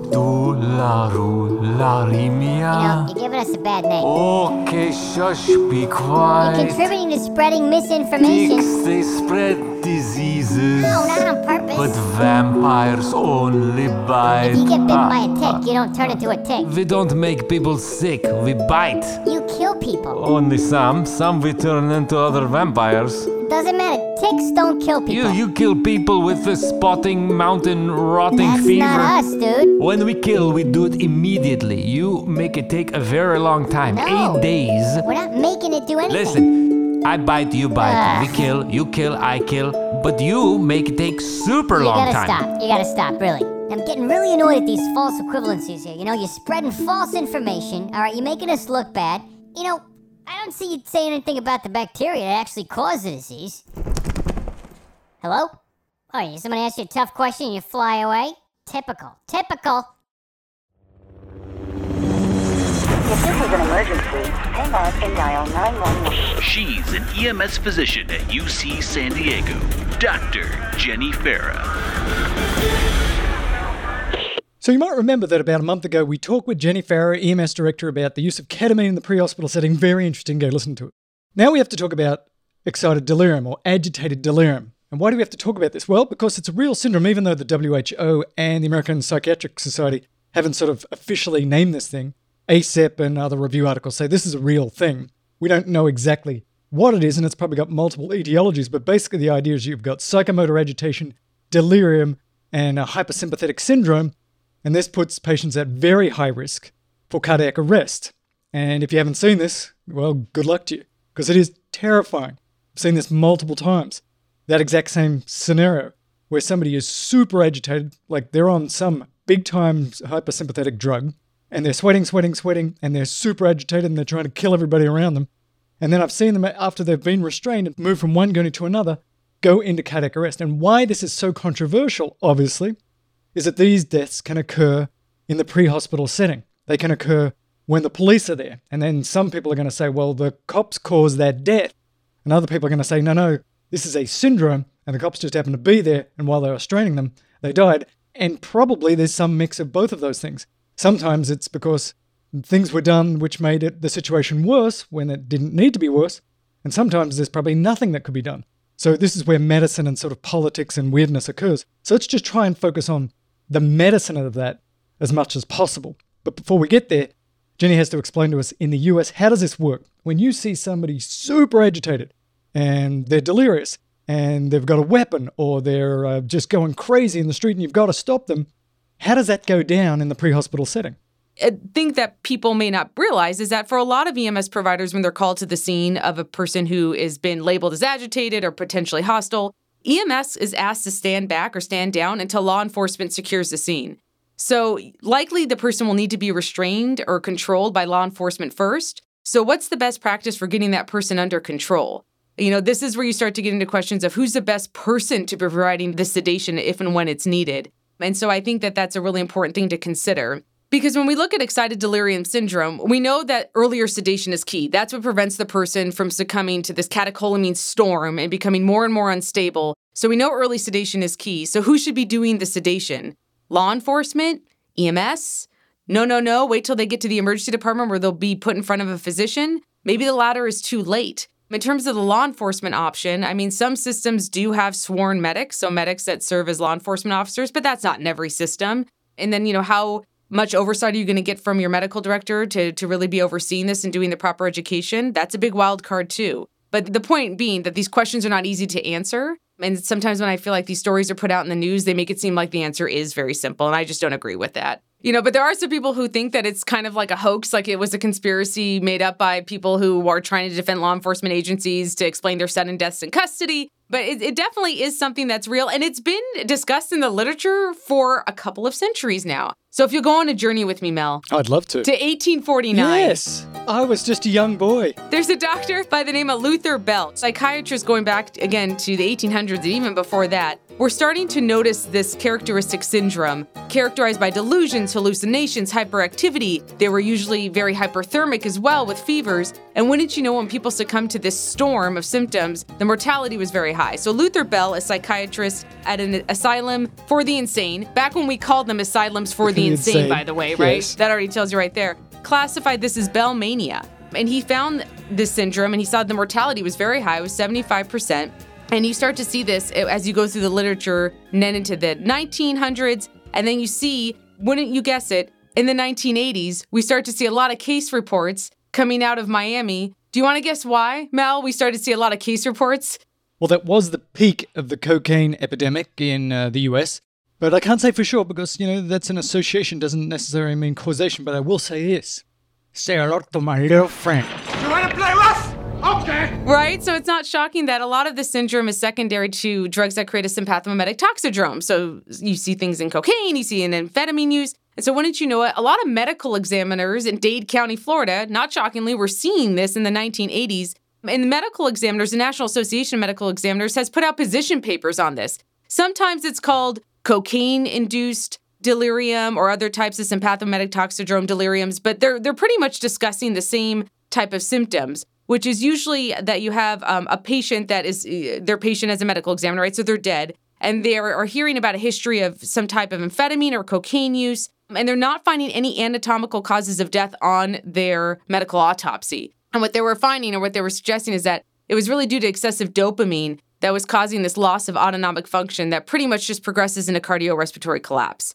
And so it's been well described in the literature. We've been seeing it for a couple of centuries now, we can even say. And then wouldn't you know it, ACEP publishes their own white paper on excited delirium syndrome in 2010. I mean, I think they do a really good job in this white paper where they just address the controversy head on. They address that they know that some people are hesitant to even use this as a medical term because they feel it could be used quite broadly, maybe inappropriately so. But they do discuss the exact same syndrome that we've been discussing, which is that you have these patients who are hyper-aggressive, acting bizarre. They seem to be impervious to pain. They're combative. They're hyperthermic. They're tachycardic.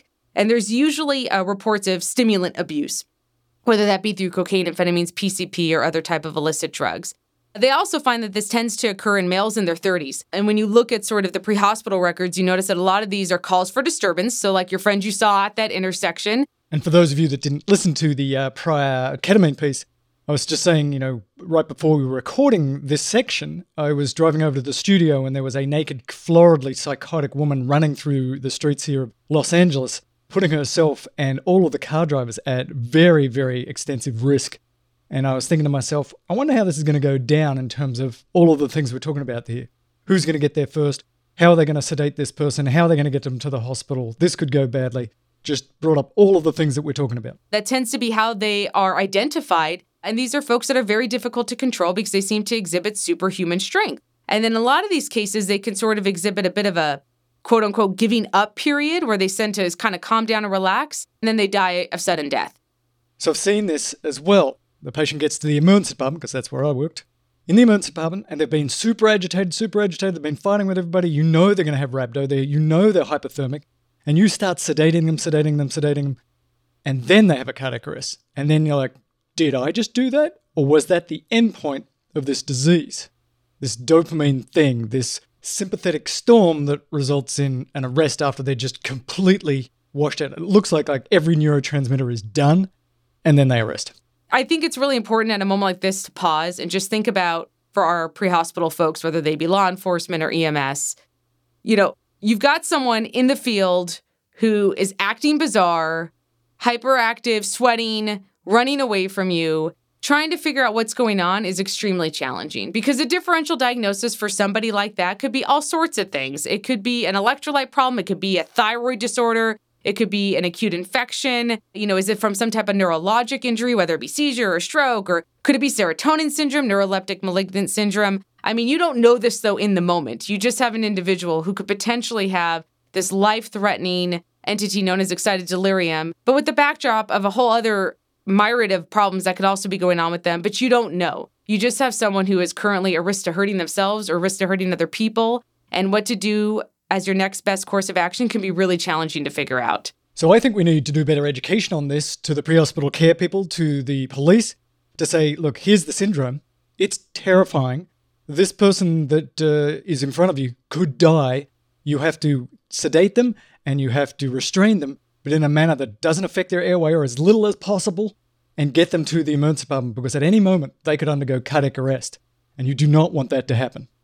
Right, and we know that earlier sedation is key to prevent that cascade of the acidosis buildup and the cardiovascular collapse. So we know sedation is key and earlier on. So I think that's important to consider when you're weighing the pros and cons of earlier sedation and the risk of intubation. Because again, the intubation is what always comes up. As I could tell you as an EMS medical director, when we sit in meetings and talk about things like ketamine, everyone's like, well, what about all the intubation? You know, all these patients are showing up to the ER and they're having to get intubated. Well, consider the trade-off. Earlier sedation, which could save this person's life, versus the rarer chance that they might be so dissociated from their ketamine that someone might think that they need to be intubated. You know, it's a trade-off. You have to trade off the risks of one or the other, and I think it's important to consider that when you're looking at any form of pre-hospital sedation, considering, you know, the risks of getting earlier control of that individual with sedation versus whatever risk can come out of whatever sedation agent you use. Now, this can quickly devolve into politics. For example, in Colorado, there was a city council that had the power to ban the use of ketamine in the pre-hospital care setting. Is that really what you want your city council to do?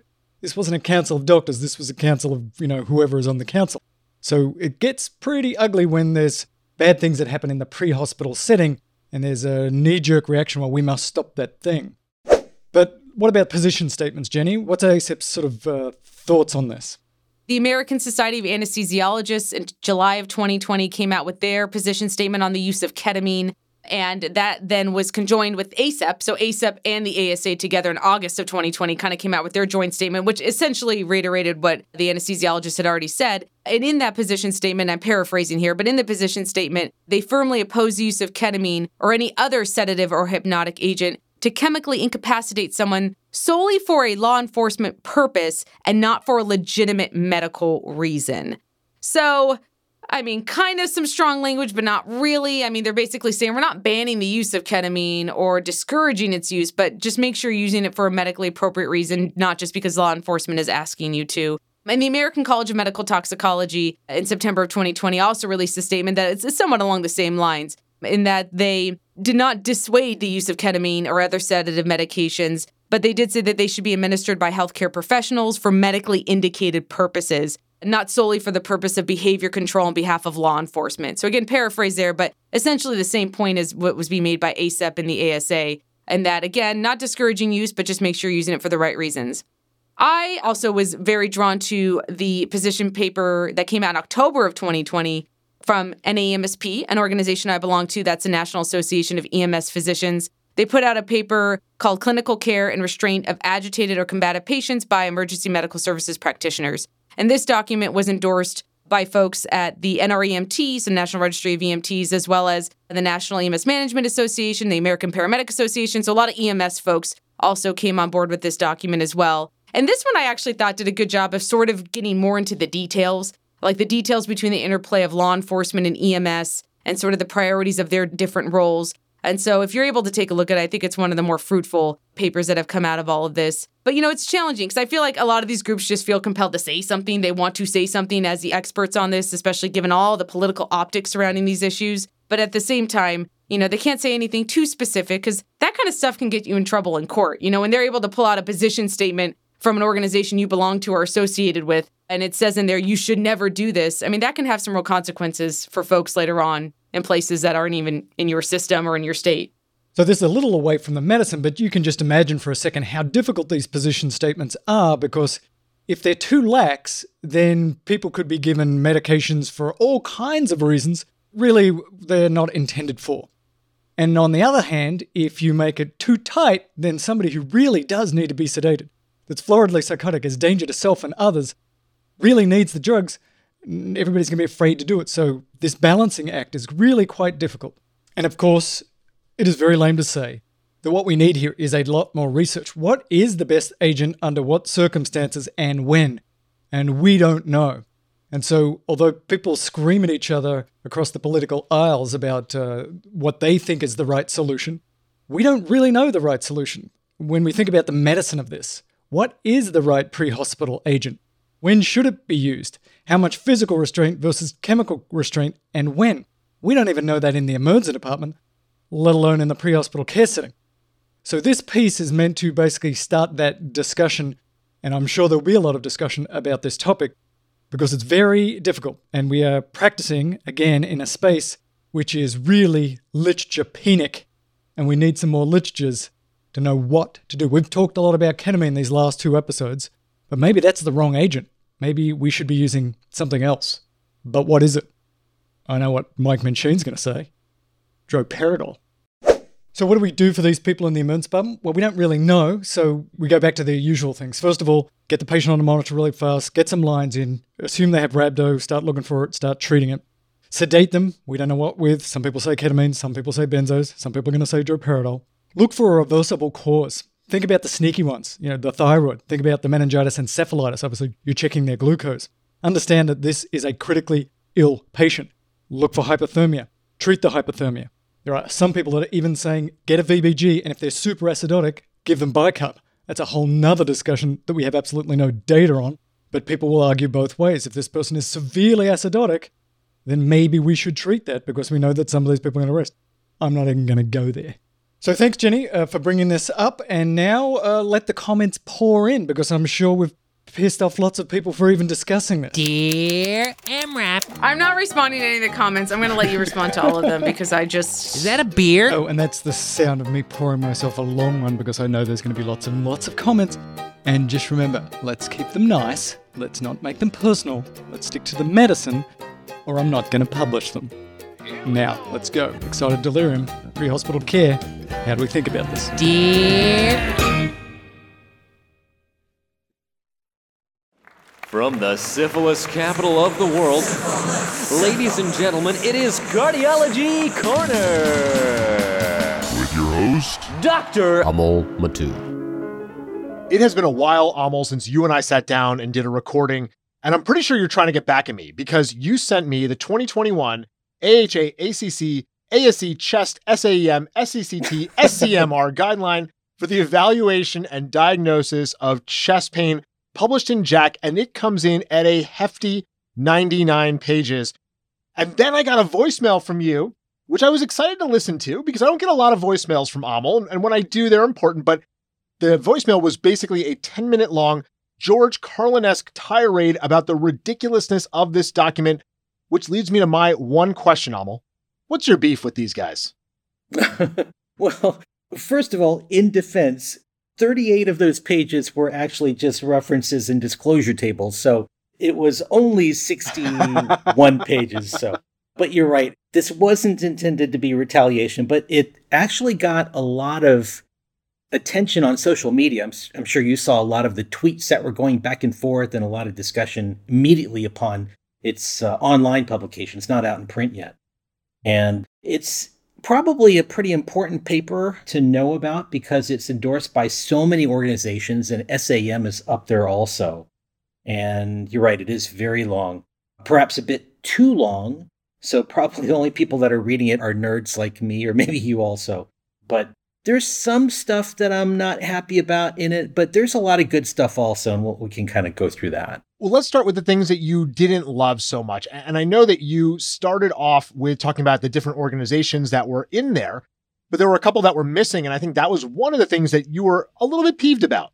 Whenever you talk about chest pain, you have to include emergency medicine intimately in that evaluation. And this document had a lot of inpatient stuff, but a lot of it was based on our initial chest pain evaluation.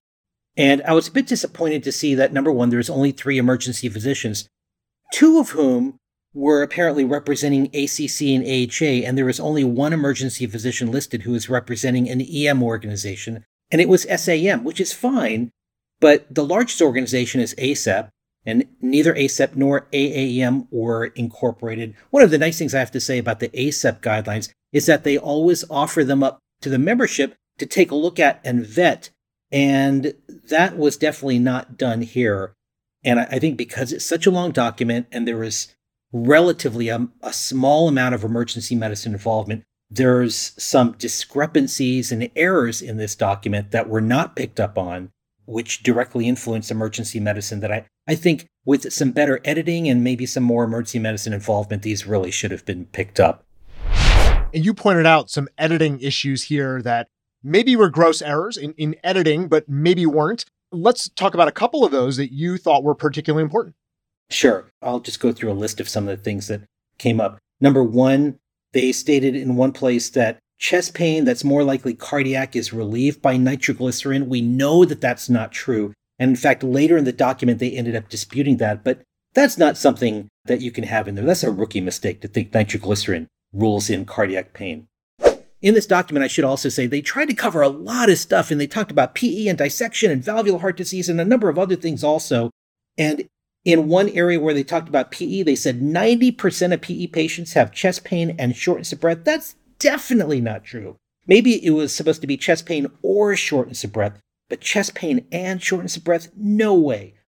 Another area that kind of had me bothered a little bit more is that they state in one place, and I'll give you the page number, it's 18, so everybody can go there and get angry about it.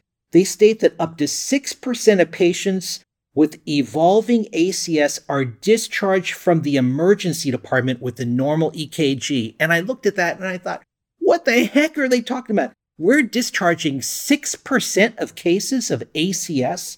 I have no idea where they came up with. I looked at the references, and the references were all from 1987 to 2002. And other speakers on EMRAP over the years have really debunked that concept that, it used to be 2%, and here they're saying 6%. That's just ridiculous. That's something that I think the emergency physicians involved in this paper should have picked up on and immediately gotten rid of. We're not discharging 6%. That would come out, based on their numbers, that would come out to saying that over 18,000 patients per year are being discharged from the emergency department with acute coronary syndrome. That bothered me. That bought me at least one glass of Mailbag to get through that. Another discrepancy, they show a flow diagram that talks about ST depression and T-wave inversions. In one place, they say ST depressions should make you concerned. In another place, they say ST depressions and T-wave inversions. Really, there's an inconsistency there. I think it really should be both. Another area in a table where they're talking about clinical decision pathways, they said that a heart score is low risk when it's less than 3, and that's incorrect. It's less than or equal to 3. That's a big mistake there. In other areas of the paper, they corrected it by saying it's less than or equal to 3, but in that table, they listed it as less than 3, which would suggest that 3 is not low risk. It is low risk if the heart score is 3. And so those were the errors and discrepancies that were in there that I think when you're going to put out a nationally vetted document representing all these different organizations, there shouldn't be things like that are in there. Some of these probably could have been editing issues or proofreading issues. The issue about the 6% discharge, that seems like a gross error, not necessarily a proofreading error that, again, like you said, should have been picked up as this document was being written.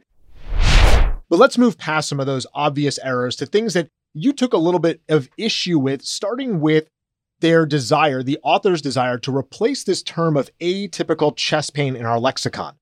In the article, they made a strong point about getting rid of the term atypical chest pain, which has been a long-standing term that people use for all different types of reasons. And I agree. I think atypical chest pain has a very vague and ambiguous meaning. So I'm all in favor of getting rid of the term atypical chest pain. I don't know what that means. But what they favor using instead is the term non-cardiac chest pain. And I have a problem with that, because how do you know when you're seeing a patient and you think they're dischargeable? That's low risk. That's not non-cardiac or no risk. And I just don't think that we should be telling patients or documenting non-cardiac chest pain. Because if you look at the med-mal cases, the majority of med-mal cases I see for missed MI have non-cardiac chest pain as the final diagnosis. And the last thing you want to do is tell a patient, your pain is definitely non-cardiac. I've seen 2 lawsuits where patients were discharged home with the diagnosis of non-cardiac chest pain and didn't come back specifically because they were told it was not cardiac. One was an elderly guy who went home, got chest pain again, He didn't come back. The next day, chest pain's getting worse. He still doesn't come back. The next day, third day, chest pain's getting even worse. Finally, his wife convinces him to come back, and he codes on the way back to the hospital. He dies. And at deposition, they asked the wife, why didn't you bring your husband back? And she specifically said, because the doctor said it's not your heart. I don't think you should be telling patients that it's non-cardiac or documenting non-cardiac. They endorse the concept of discharging patients who you feel are low risk with no further workup. So why don't we just call it low risk rather than saying non-cardiac? So I'm sure that I'm going to get some arguments about that, but I just think it's safer to not use the term non-cardiac and just say low risk or very low risk if you want. A couple other things. On page 10 of this document, they show a continuum. It's a nice diagram or figure, which shows a continuum of probabilities for ischemia based on the descriptors patients use.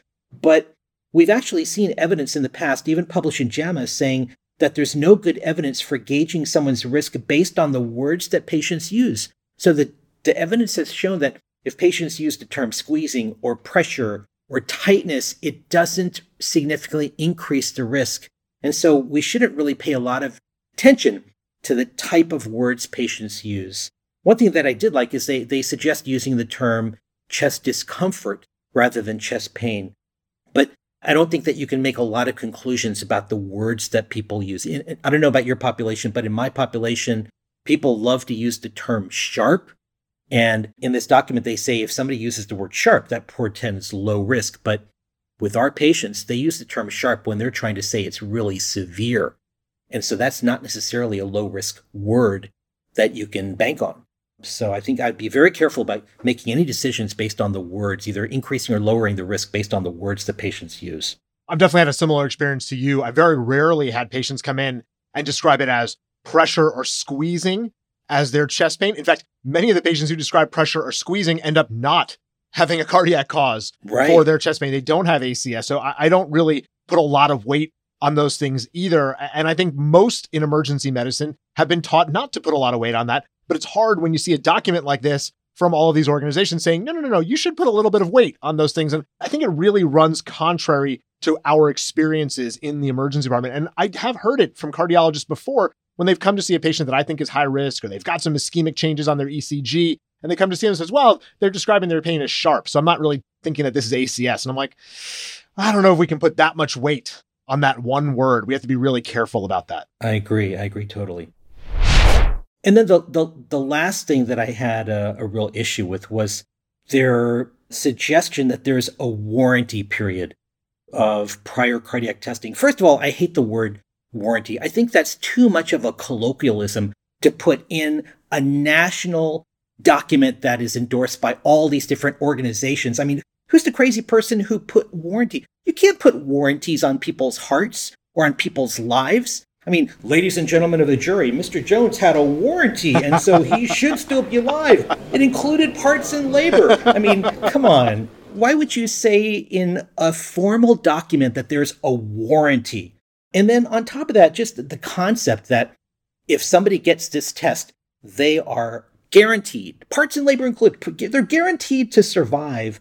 You know, they say if somebody has a normal angio that gives you a 2-year warranty, okay, concept-wise, I'm okay with that. If somebody has a clean coronary CTA that gives you a 2-year warranty, concept-wise, I don't like the term, but concept-wise, I'm okay with that also. But the part about this warranty that got me was they say that if somebody has a normal stress test, you get a 1-year warranty. And I totally disagree with that. We all have seen cases, and we've seen publications and talked about this on EMRAP and at national conferences, that a recent negative stress test, they're going out to 1 year, but a negative stress test within the past 1 year means that you can discharge the patient. And on page 33, by the way, that's exactly what they say. They say that if a patient with intermediate level chest pain has had a prior negative stress test in the past 1 year, bam, discharge. They don't even say anything about checking biomarkers or even an EKG. Hopefully that's been done. But I think that is just wrong. And we've got prior literature documenting that that's not right. And there's just so much anecdotal experience. And then a discrepancy to what they themselves are saying. On page 36, they even say that 6 to 15% of troponin positive ACS occurs in the absence of obstructive coronary disease. And those are the patients that have negative stress tests. So they're even in their own document saying that 6 to 15% of patients with troponin-positive ACS are probably going to have a negative stress test. And yet they're saying if they've had a negative stress test in the past year, you can discharge them. I think that's just not right. And again, I'm probably going to get in heat for saying this, but I think that's a dangerous thing to put in a national document like this. It's just not supported by our experience and by other publications that we've discussed in prior years. I think, Amal, we've been talking about that for over a decade on EMRAP, that a prior stress test does not rule out ACS as a possibility on the next presentation. And like you said, we've all got anecdotes. We've seen very public cases of people who have had negative stress tests, they have negative workups, and then have a massive heart attack.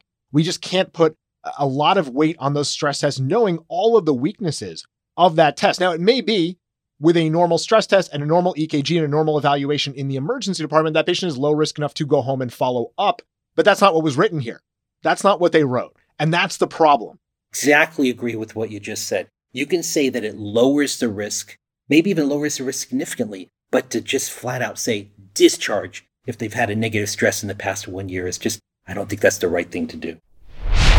Amal, let's switch gears a little bit, because there were some things in this document that you liked, that you thought was pretty good and was good for them to be putting out. Let's touch on some of those pieces. Let's end a little bit positive, and then we'll bring it back around, because I do think the negative things, it's not that they're negative, it's that they're important for us to know to provide proper care and not get lulled into that false sense of security. But let's talk about some of the good things in the document too. All right. Swami, give me a second to get a shot of droperidol. Okay. I'm feeling a little bit better now. Okay. Thanks for putting things back in perspective. So there were actually quite a few things that I thought were really good and really important about this document. First of all, I'm kind of old school, and I believe in this concept of this old-fashioned approach of doing a good history on these patients. And they had a very nice discussion endorsing the importance of doing a good history to help sort through the different causes of chest pain. You know, you've got so many different things that might be causing chest pain. ACS, one of them, dissection, PE, valvular heart disease. They talk about sickle cell disease related chest pain and multiple others. So good history is really important. They talk about the fact that patients use a lot of different terms, and they recommend using chest discomfort. I'm sure everyone out there has had the patient where you say, Mr. Jones, tell me about your chest pain. And he says, it's not a pain, it's a discomfort. They also have a very nice format or list of things that you should be asking about. You should ask about the patient's pain nature, onset, duration, location, radiation, severity, precipitating, alleviating factors, associated symptoms. And to me, this was great to see because it endorses a mnemonic that I've been teaching for 27 years. It's my old car mnemonic. Any of our grads out there ought to know the old car mnemonic. OLDCAAAR. Onset, location, duration, character, alleviating and aggravating factors, associated symptoms, activity. What were you doing when the pain began? Were you shoveling snow, mowing the lawn, whatever?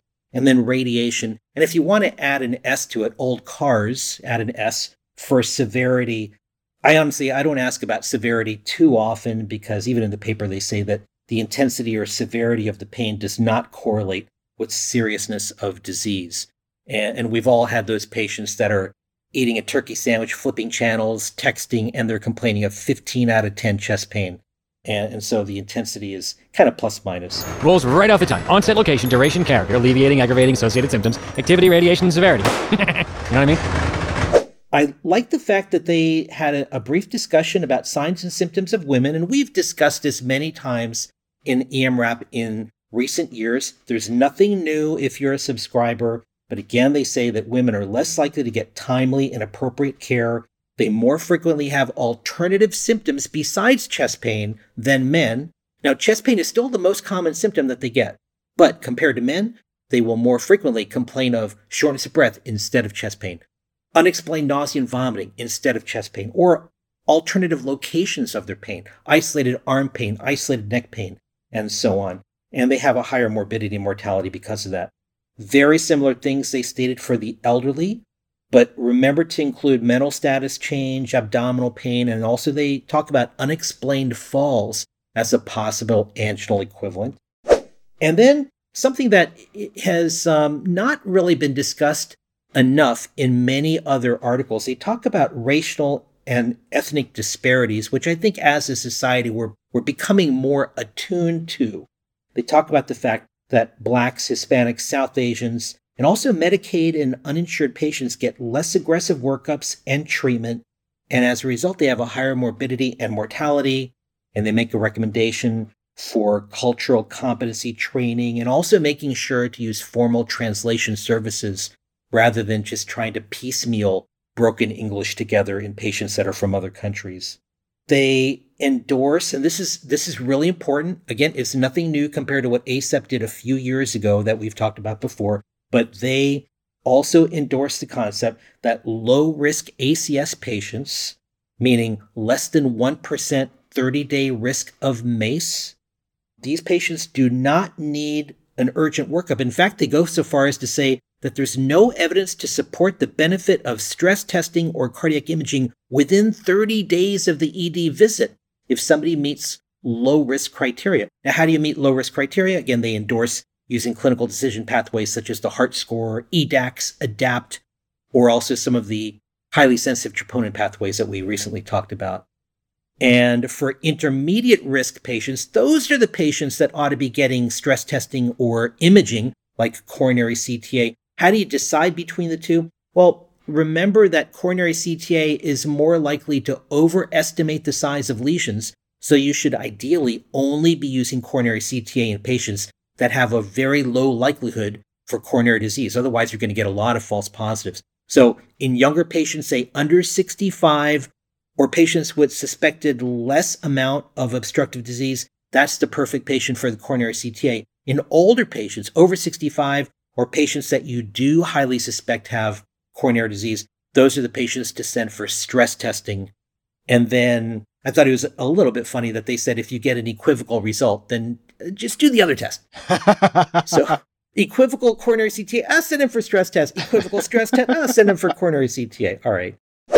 And then the last point that I would make is, again, they endorsed shared decision-making protocols, including for potential discharge of intermediate risk patients. And I think that's really important to start thinking about now. We all agree that low-risk patients, send them home, no workup.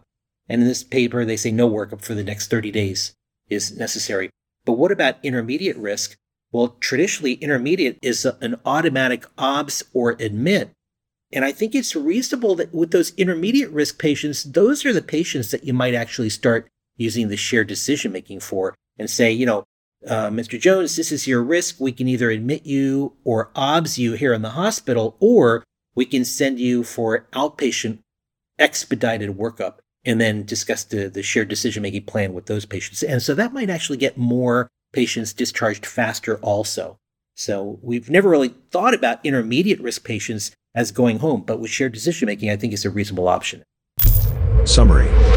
So there are some good things in here, and I think the good things in here, Amal, are things that echo what we've talked about in the past, what the ACEP guidelines have discussed in the past. Things like you said, shared decision-making, the different risk for certain racial and ethnic minority groups, the different symptoms that may be seen in women. These are things that we have talked about in the past, but it's good to see them formalized in this kind of a document that many, many folks are going to read both within emergency medicine and, of course, outside of our specialty. But at the same time, there are some things that we need to be aware about in here that are inaccurate, flat out wrong, and really shouldn't change our management, starting with that 6% discharge rate from the ED of ACS.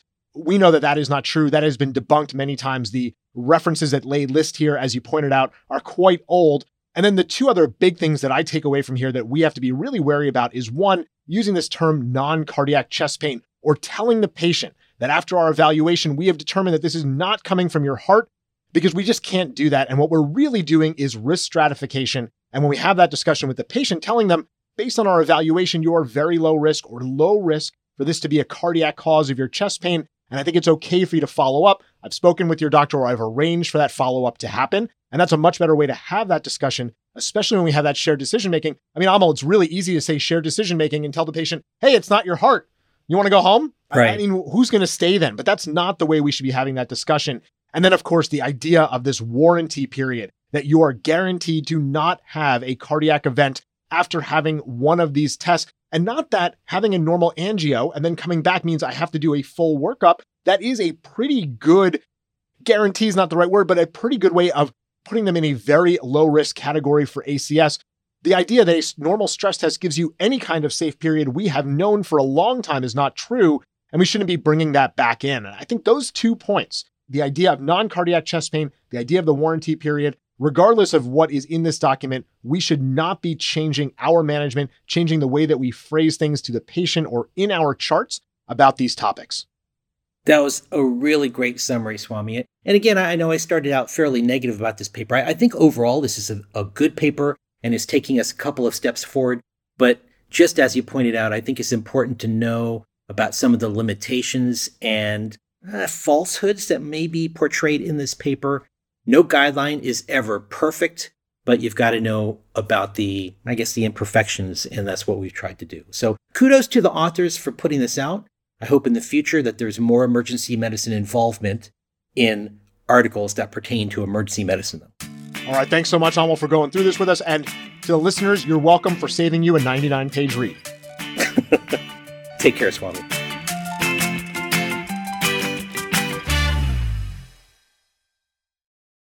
Tired of going commando into lawsuits? Stop messing around. Well, it's time to put on some medical legal briefs with Mike Weinstock. Stick around. Welcome to another episode of Medical Legal Briefs, where we use legal outcomes to make our patients safer. And I am excited to be joined by a friend of the program, Susie DeMeester, EM attending St. Charles Hospital in Bend, Oregon, and also the section editor for Corpendium Cardiovascular Disease. Susie, welcome. Mike, thanks so much for inviting me as a guest. The case.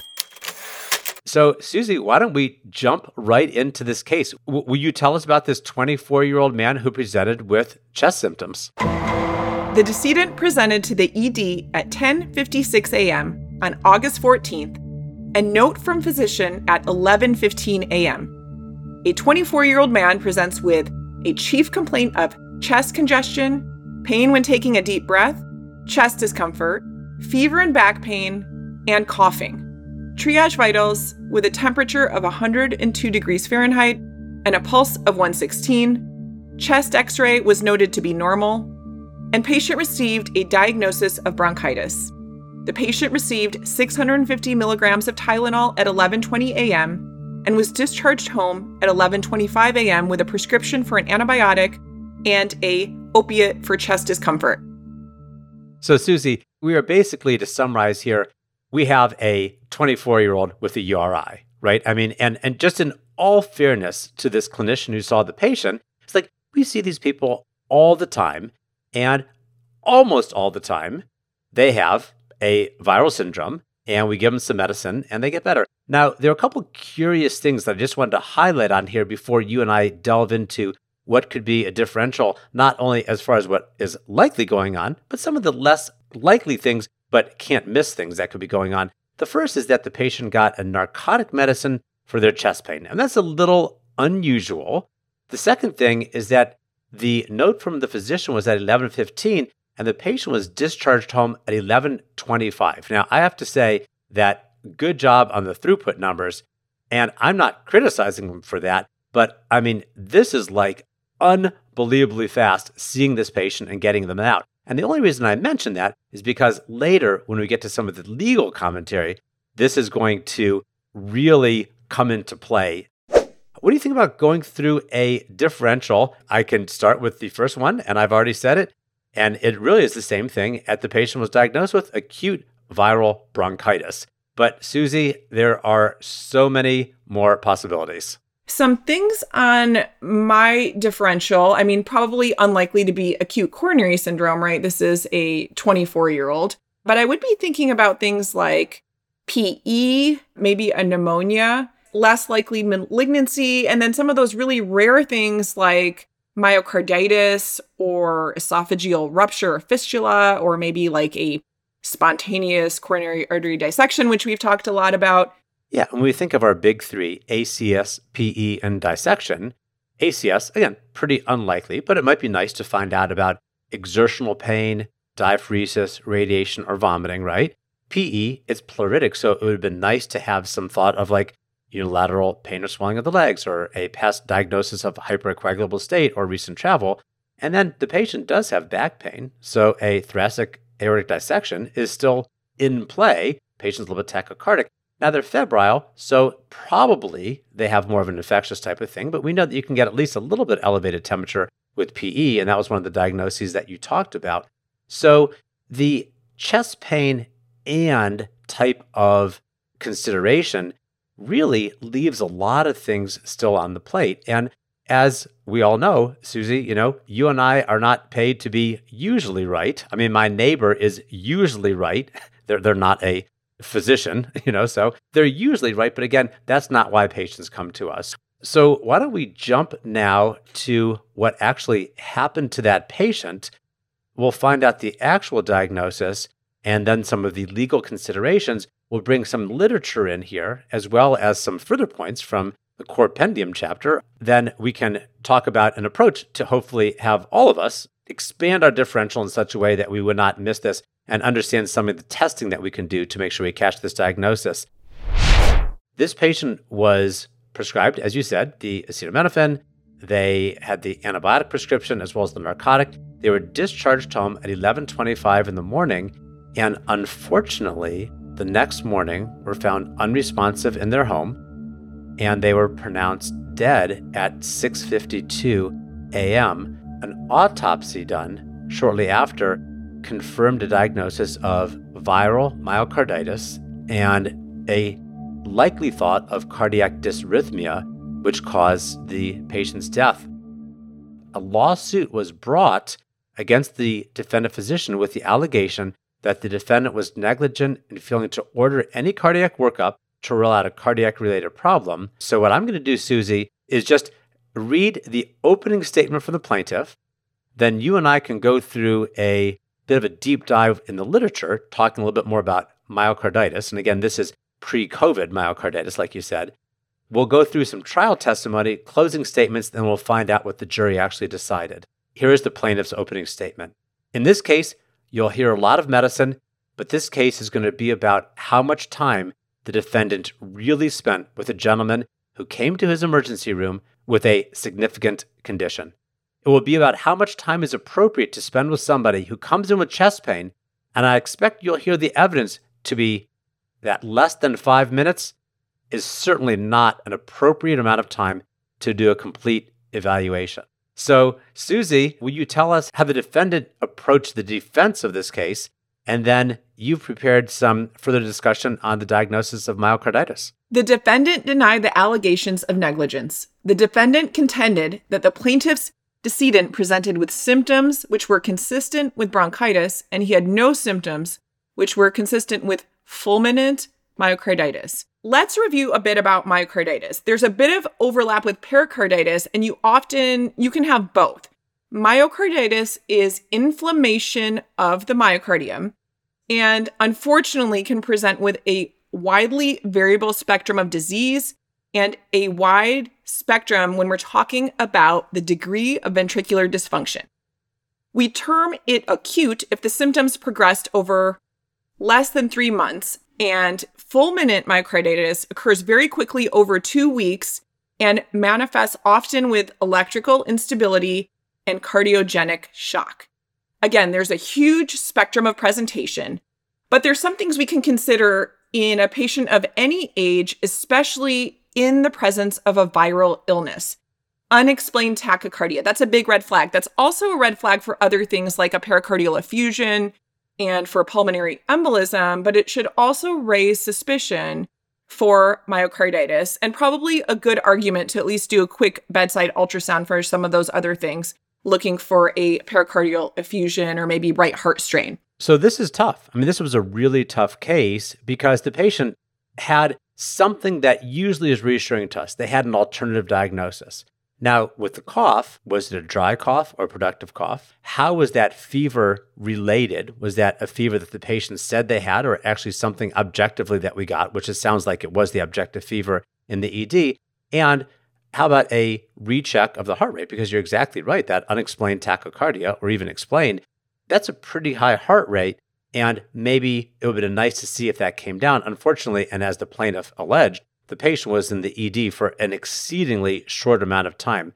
So how about some diagnostic tests that we can use? If we do an ultrasound and it's totally normal, we've ruled out pericardial tamponade, of course, probably significant pericardial effusion.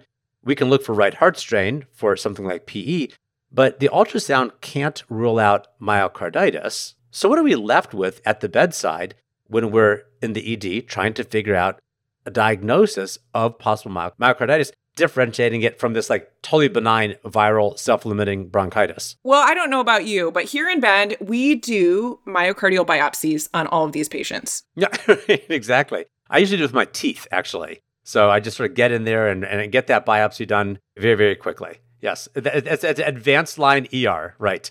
Tertiary care. Yes, we're very progressive here. Right.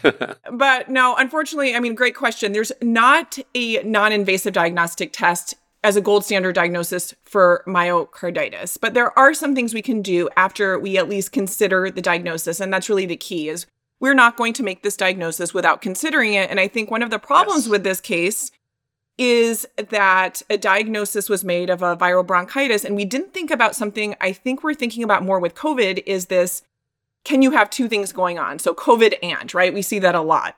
But in this case, there was one diagnosis that the physician felt explained it all, and he moved on to discharging. Some basic things, if you have a patient who is tachycardic, is to place them on a cardiac monitor, at least for some period of time.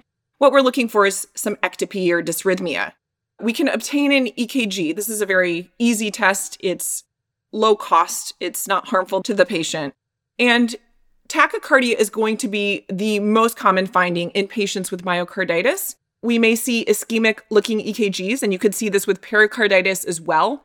Bradycardia blocks. The board question is going to be an AV block with someone with a recent tick bite. But it's important to keep in mind that EKGs in myocarditis do not follow rules. So you can pretty much see anything, including a normal EKG. And then lastly, obtaining a troponin. So we're not necessarily going to order a troponin or serial troponins in this case for ACS, and you can document that. But patients with myocarditis, as opposed to patients with pericarditis, are going to have elevated troponins. And so, in my opinion, this is a pretty great way to rule out myocarditis. So that's a really important consideration. And what you said before as the most important thing, and I've said this many times, so broken record alert, if it's not in your differential, it won't be in your diagnosis. And absolutely, it did not seem that this was in the differential in any way, shape, or form for this physician. Chest x-ray can be normal, echocardiogram can be normal, EKG will usually show sinus tachycardia, but in this situation, it seemed like that was attributed to the underlying process of what they thought was a viral bronchitis, but they did not check a troponin, again, probably because that wasn't even considered. Thinking about an elevated troponin in a 24-year-old, we're thinking probably not ACS, but more likely to be some sort of infectious type of thing like myocarditis with that prodrome and a risk of potential arrhythmia. Susie, I wanted to do this. I have some trial testimony, and I thought we could go back and forth with this. I will be the plaintiff attorney, and if it's okay, and I know it might be uncomfortable for you here, so you can tell me if it is, but you will be the plaintiff expert witness who is saying this physician did a bad job. So here is me as the plaintiff attorney, you as the plaintiff expert witness, both testifying against the defendant physician. And I start off. I'd like you to assume that the defendant saw the patient at 11:15 based upon the records and had written an order for acetaminophen and completed his exam by 11:20. Do you have an opinion to a reasonable degree of medical certainty whether it would ever be appropriate to do a history and physical exam in 5 minutes or less? I do, sir. And what is your opinion? It's impossible to do a competent history and physical exam in 5 minutes. It would take at least 20 minutes to get an appropriate history and examination from a patient like Jeffrey. Objection! At this point, the defense counsel objects. They complain that the plaintiff's pretrial disclosure had focused solely on the defendant's failure to order an EKG as their main allegation, and had not included an opinion that the defendant's examination of Jeffrey fell below the standard of care because it was too brief. The judge overruled the objection, and then later during the examination, the plaintiff counsel asked. So now, Susie, we'll go back into our roles, me as the plaintiff attorney, you as the plaintiff expert witness.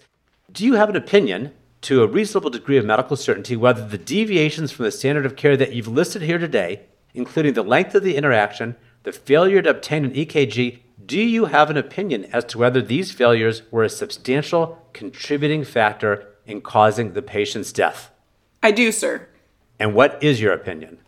Most definitely, and unfortunately, these all contributed directly to Jeffrey dying. The plaintiff goes on to state, and this is a summary of part of their closing argument, I would submit to you, ladies and gentlemen, that when a young man comes to an emergency department feeling lousy enough to go to an ED at 24 years old and has chest pain, discomfort, call it what you want, the standard of care is to spend a little bit more than 5 minutes. Jeffrey was in that emergency room for half an hour and left 10 minutes after the defendant first laid eyes on him. And Jeffrey was seen by the doctor whose job it was to care for him for less than 5 minutes. Consider 5 minutes or less during your deliberation. So Susie, stepping out of our roles, like all the way out of our roles here, I have to say, 20 minutes with the patient, I mean, my own personal practice, maybe I shouldn't say this, but I mean, unless this is like a, hypotensive nursing home patient or whatever, I can't remember ever spending 20 minutes with a 24-year-old with what I thought was acute bronchitis. I agree with you. I mean, we're getting pretty close to critical care time by 20 minutes. I mean, I think I've told, medical students, like, you need to be back to present the patient within 12 minutes for the average. But I will say 5 minutes seems, with some abnormal vitals does seem a little bit brief. And so that's the really main point of this medical legal brief is like, what are the opportunities to move from standard of care to excellence in care? One would be to recheck that heart rate, maybe after the acetaminophen, after some oral fluids, just for example, and to see, is it now 125 or has it gone down to 98, for example? A second thing would be an expansion of the differential diagnosis with chest pain and fever. Ask some further questions about the chest pain. And I mean, even speaking further to what you had mentioned before, the patient not only had chest pain, which maybe in 24 isn't a heart attack, ACS, but there was pleuritic pain, consideration of PE, and there was back pain, consideration of a thoracic aortic dissection. So there was certainly a lot of other things still hanging out there in the differential that really weren't considered during that time. Give me some other medical take-home points, Susie, and then I will share with our listener who hopefully are not driving now because they might drive off the road when they hear the verdict in this case. But share with me a couple other medical take-home points, again, moving from standard of care to excellence in care before we reveal the legal outcome. Well, I think what really sets us apart as emergency physicians in emergency medicine is at least considering life threat. So it doesn't mean you have to work every patient up who's 24 with viral symptoms for myocarditis or aortic dissection. But before you discharge any patient, think, have I considered life-threatening etiologies of their presentation? And myocarditis reminds me a lot of aortic dissection, right? In retrospect, we see things were off, the puzzle pieces kind of fit, but when you're seeing the patient right there in front of you, the key is, again, we've both mentioned this, is considering the diagnosis. And once you do that, you can throw the patient on the monitor, you can grab that EKG, and you can order that troponin. It's all about that piece of considering the diagnosis while you're seeing that patient. And we've got a great chapter in Corpendium looking at myocarditis, at pericarditis, looking at the things that we need to do to think about this diagnosis when the patient's in front of us, and then what we can do to help diagnose it. And let's get into just a couple of the pearls in that chapter.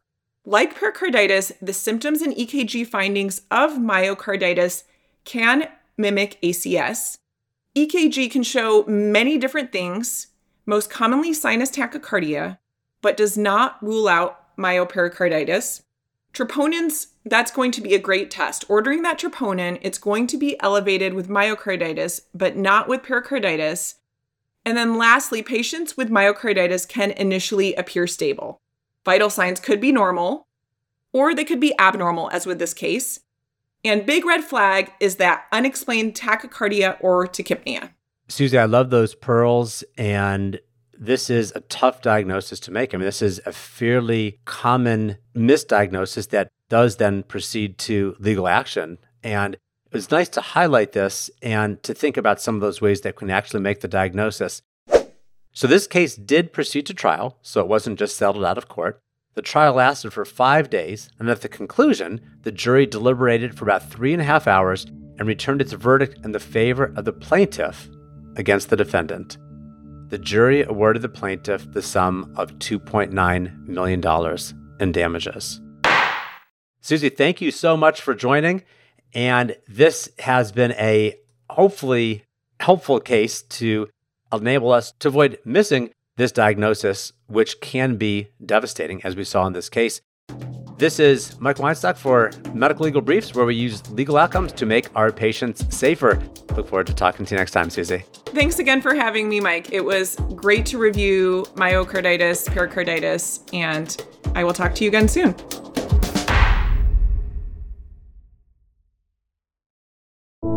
Near hanging injuries.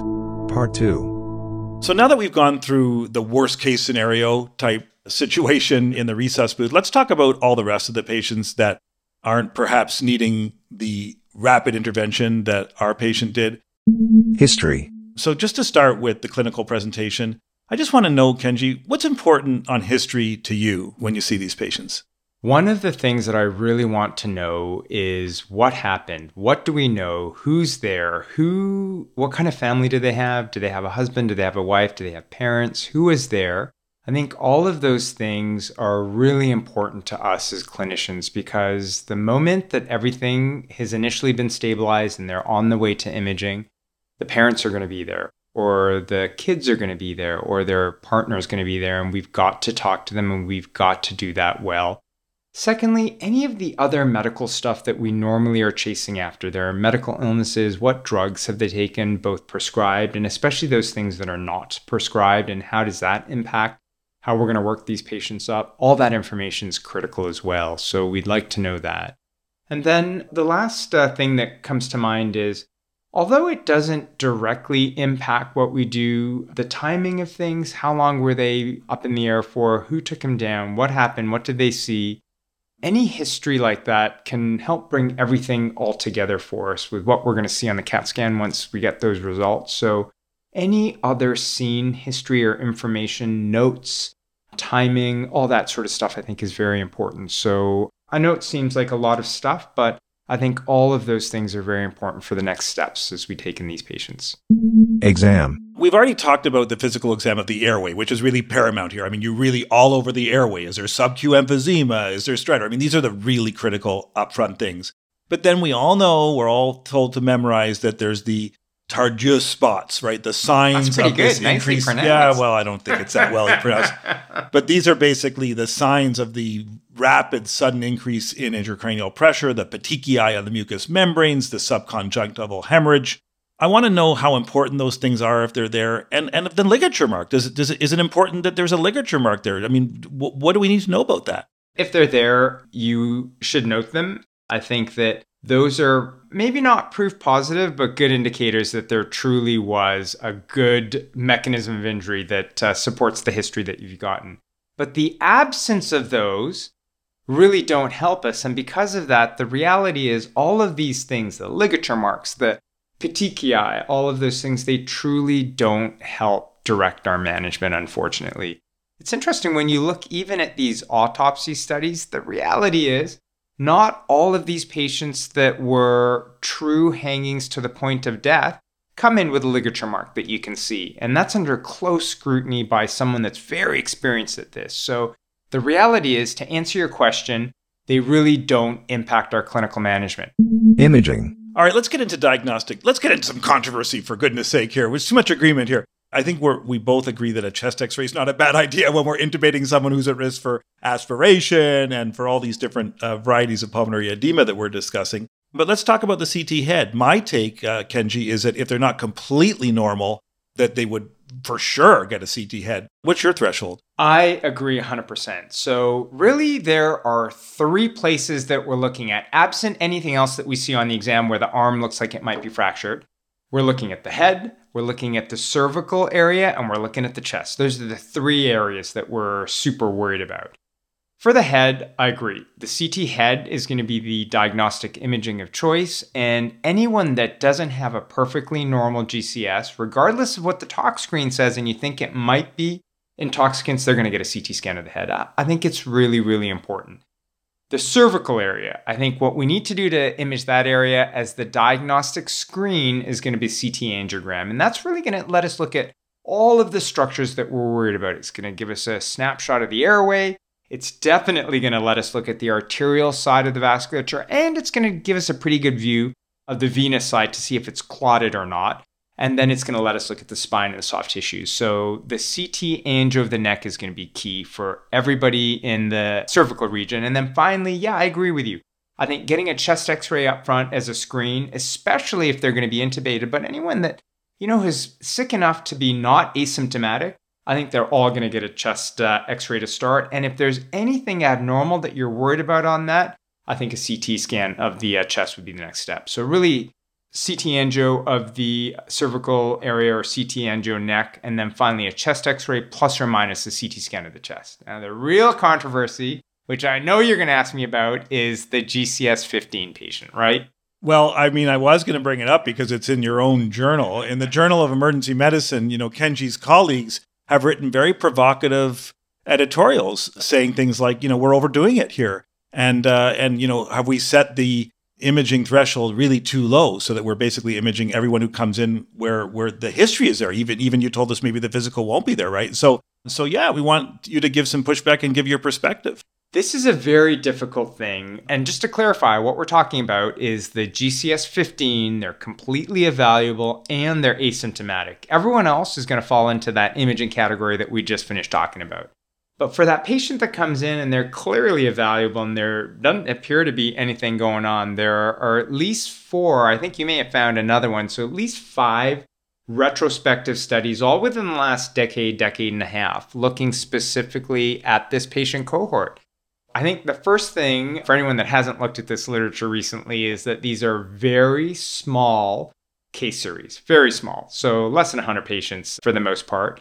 They're retrospective, and unfortunately, we, as you know, don't have a really good grasp of how good that clinical exam was that was documented in these charts that were used to pull these and put these studies together. So I think the first big take-home message is, yes, the incidence of injuries in the asymptomatic patient is probably very low, but it's not zero. And it's based on relatively weak data. So I think that's the first most important thing to note. The second thing is when that patient actually comes in and they're sitting there in front of you and their GCS is 15 and they're asymptomatic, I think what you're going to elect to do really depends on a whole host of things. I think the most conservative thing to do would be to get that CT angio to rule out effectively a carotid injury. So it really comes down to the individual clinician and their comfort level with whether or not this patient truly sustained significant trauma to their neck. Okay, so let me ask you these questions. There are certainly reports then of completely asymptomatic patients with normal exams that later have sequelae of carotid dissection. Is that the specific concern? That would be my concern. And in fact, if you look at these papers, that is the missed injury. And although, again, we're talking about 1 in the entire study, that's still 1 patient. The likelihood of a missed carotid dissection or intimal flap is exceedingly low. I think we would all agree with that. I think that there are alternatives to diagnose those injuries as well, which include a duplex ultrasound. So if you elect not to do a CT angio, which I think is fine, then another thing that you might think about doing is a simple, non-invasive, non-radiation inducing duplex to look specifically at the vasculature of the neck. And that would be a hybrid option. I think the option of doing nothing at all is, it's an option, but probably based on the evidence that's available right now, not an option that I would personally follow. Treatment. Okay, so basically, just to paraphrase, if the history is there, you're not willing to take the risk of a missed carotid injury on a asymptomatic patient, so you go ahead and do angio to image those patients. I guess the next question I'd have for you is that when you do find that case in that asymptomatic patient with the flap, what are you going to do about it? Yeah, that's a really good question. So at the very least, they're going to get an antiplatelet agent, number 1. And number 2, they're going to get a repeat CAT scan of the neck in a debatable amount of time, but we are definitely, now we know there's an injury and we want to make sure that we follow it to resolution. The vast majority of these, will not need an operation. And with an antiplatelet agent, when we follow them up, it's going to get smaller and smaller and it's going to resolve. But now that we know about it, we do want to make sure that it does resolve.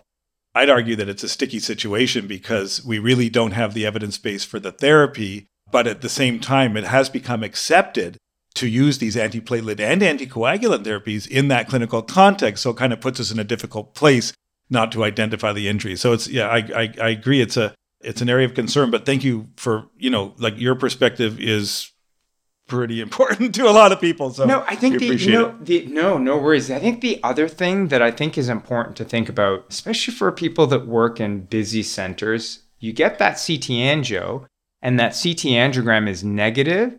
Now you can send that patient home.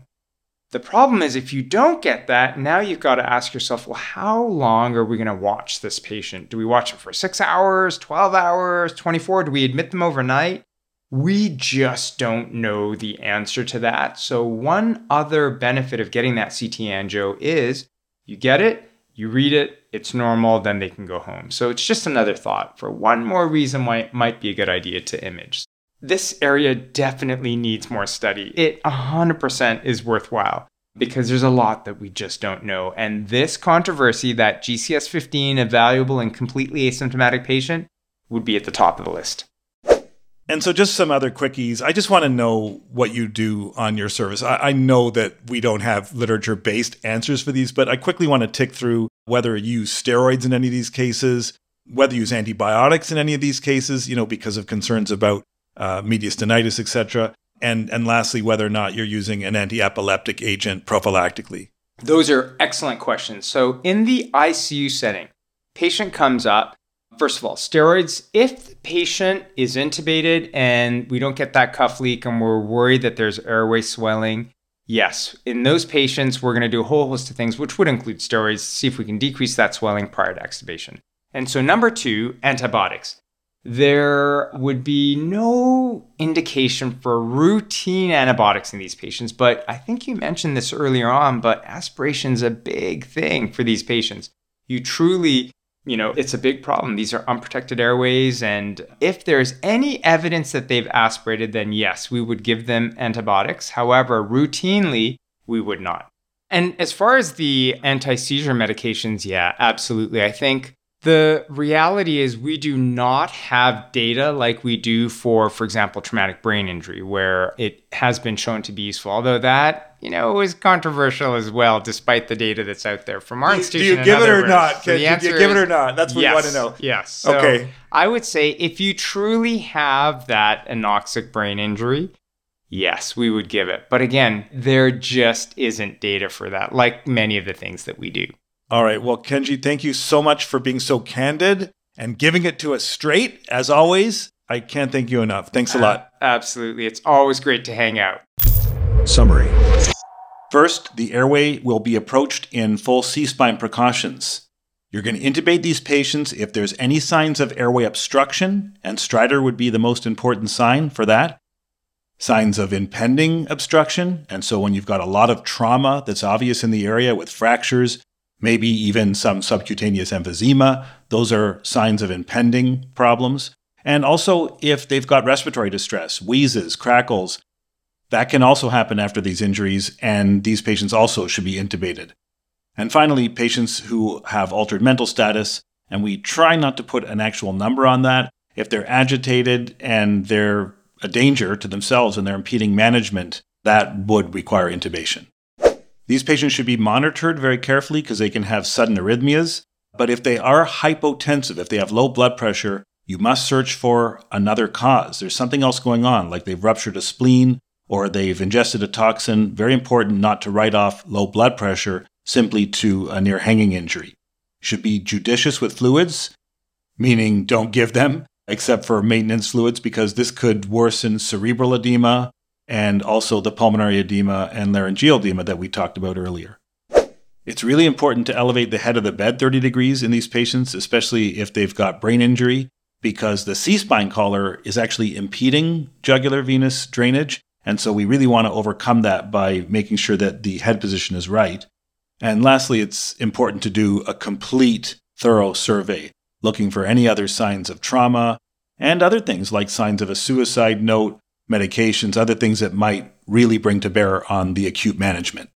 Regardless of what the physical examination shows, Kenji feels very strongly that these patients require a minimal workup, which includes a chest x-ray, a CT of the head if there's any alteration of mental status, and generally a CT angiogram of the neck to assess for vascular injury. Also very important is a tox screen checking for acetaminophen and ASA levels because they will require treatment as well. The mainstay of treatment is supportive care, and that's not just lip service because supportive care has been associated with improved patient-oriented outcomes. And as we mentioned in the piece, the prognosis for those patients that haven't suffered a cardiac arrest is actually surprisingly good. And some patients that look pretty terrible when they come in actually do improve significantly, and some recover completely. So that's very important as well. And finally, when it comes to the role for antibiotics, steroids, and anti-seizure medication like phenytoin, I think the verdict is still out, and largely this will depend on local practices and your consultants. So that's your quick and dirty summary. For those that want even a deeper dive, and for all of the references, please consult the Compendium chapter, which is just excellent. It goes into more detail in all of these subjects and has all the references that you need. That's a wrap.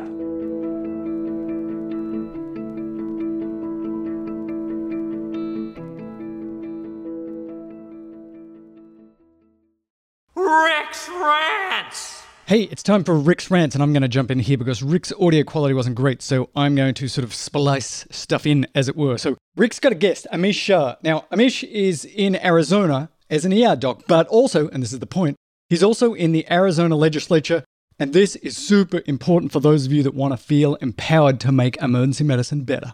And do you make the big bucks in the state legislature in Arizona? Well, you have to find out. So tell me a little bit about your background and some of the things that you've done in the journey to where you are now. Well, I've been really lucky. I've had a wonderful career in emergency medicine. I graduated residency at Lincoln Hospital in the South Bronx. After that, I became a faculty member at the Mount Sinai Medical Center in Manhattan. While I was there, I did work with the New York Jets and the NFL. We did a little bit of work trying to standardize the emergency care across the league with all 32 teams. That led to a sports medicine fellowship. I was getting more interested and I wanted to get the actual board certification. So I came to the University of Arizona in Tucson and finished a one-year sports medicine fellowship. I was supposed to go back, kind of fell in love with Arizona and decided to stay. Over the next several years, I worked at emergency departments all over the state, from Bullhead City to Cottonwood to Yuma. And it was a certainly different type of practice and enjoyed it. But after a few years of that, I said, I kind of wanted to see an impact from my life outside of the emergency department. I mean, we can control what happens within the four walls, but we can't control what comes in through the front door. Public policy, politicians kind of control that. So one day I Googled nearest political meeting to me. There was one in North Scottsdale, and I lived only a few miles from there at the time. So I showed up, and mostly it's women who, a little older demographic, all drinking champagne and mimosas over lunch at the Starfire Golf Club. They call it the Blue Tuesday group. And I showed up and they said, "Who are you, young man?" And I said, "My name is Amish. I live down the street." And they said, "Well, what are you running for?" And I said, no, I'm not running for anything. And they looked at me and they said, "Yes, you are." And they grabbed me. They took me to their leader, who was at the front of the room, a woman I'm still friends with by the name of Linda. And she said, "What? No, what is this? You're a physician and you just showed up here?" I said, "Yeah, I just wanted to kind of see what's going on." And she said, "Well, I have just the guy for you. There's an emergency physician by the name of Eric Meyer, who was the House minority leader here in Arizona for a while." Really? And yeah. And so I met with him. We sat down, we talked for a while, and he said, "Well, why don't you come volunteer on my campaign?" And, that's kind of how it started. And then eventually I moved to a different house. A seat opened up in the district where I was living. And so I threw my hat in the ring and I won. And so there we are. First of all, how did he get elected? Well, he said basically that for 18 months, he knocked on 8,500 doors and talked to people. And then when the election came around, he won. 5 days a week from about 10 a.m. every morning to sunset, as if it was a full-time job. I would practice medicine about 1 day a week. So I obviously took a big cut to the income. And then one day I would just take completely off. But 5 days a week, I would start at about 10 o'clock. I would show up at somebody's door and I would just keep knocking door after door after door until the sun went down. And I did that for 18 straight months. And I knocked on 8,034 doors with no volunteers. I just shook their hands. I sat in their living rooms. I spoke to people one-on-one. And I said to the voters, I just really want to get to know you. I want to know who you are. I want to know what you care about. And I want to represent you. And now he's in the legislature. He works Monday to Thursday, 8 through 6, and gets paid the very generous salary of $24,000. So he still works as an ER doc, on weekends, nights, that kind of stuff. I've been in office now for going on 3 years. The session just started, so it's my 4th year. So over the course of these 3 years, I've really learned how to build a lot of relationships, get to know a lot of people, and try to take good ideas and push them through the legislature. It's a point of pride for me because a lot of politics isn't that these days. A lot of people get hung up on the D and the R, and rather than doing that, it's really important to focus on problems that people are having and trying to take their problems, hear their voices, and put solutions forward. So I've been lucky. I've had bipartisan bills go through for the last 3 years. Having those relationships really helps. I mean, that's the political capital, social capital you need in order to go out there and try to actually make change. The basic premise that he's going under is that he wants to try and make medicine and emergency medicine, but all of medicine, a healthy place. What things can we do to make it so that people don't burn out? Over the last 3 years, my biggest agenda since I got down there was taking people at the grassroots level, doctors, nurses, in fact, all healthcare workers, and trying to make sure that they live healthy and happy lives and that they find their work enjoyable and sustainable, right? So we don't want people burning out. And that's the umbrella under which I approached ACEP, and as well as the Arizona Medical Association, as well as the Arizona Nurses Association, and all of the other healthcare groups. So broadly, a lot of this falls under the burnout umbrella. So Dr. Shah successfully introduced a bill to the Arizona legislature after this happened. It was actually a colleague that I'd worked with at one of the hospitals in Arizona, out in rural Arizona. And he was at the nursing station and noticed that they had a non-medical person watching the telemonitors. So he had told the administration of the hospital that isn't appropriate. That person wouldn't know what they were looking at. And so when he did the right thing, he appropriately put it up the chain, they found a way to get rid of him. We met with the folks who are in positions of power behind the scenes. He didn't want to testify in public. So I brought him into the office of the Speaker of the House and others. And I said, meet my friend here. I'd like you to hear his story and what happened. And so telling that story allowed them to understand why this was a problem.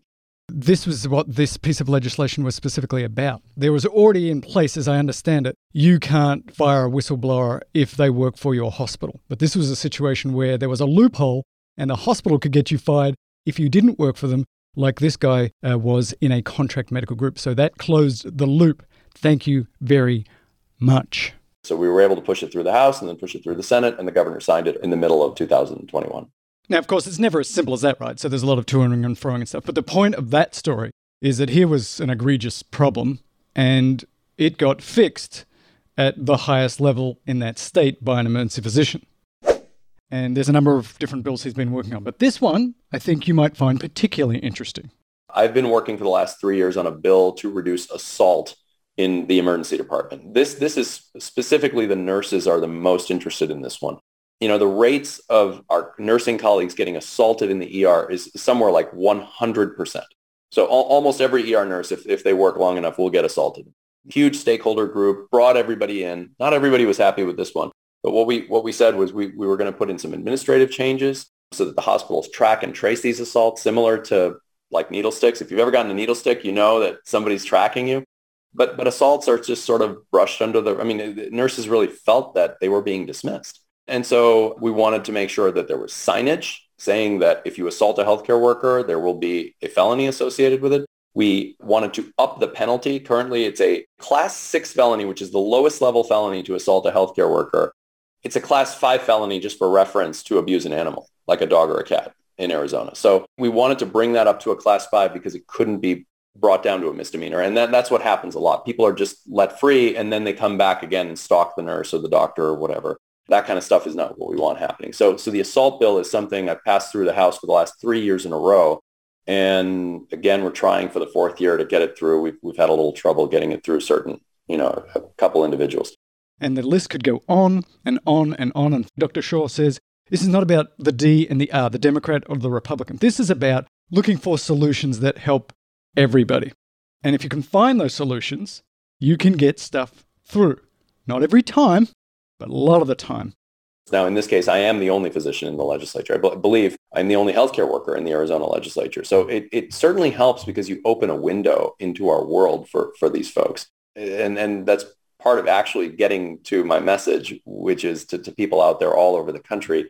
I would really love to see emergency physicians running for office all over the country, because that's how we can make these kinds of changes happen. We've seen over a generation lots of changes to the practice of medicine, and specifically emergency medicine.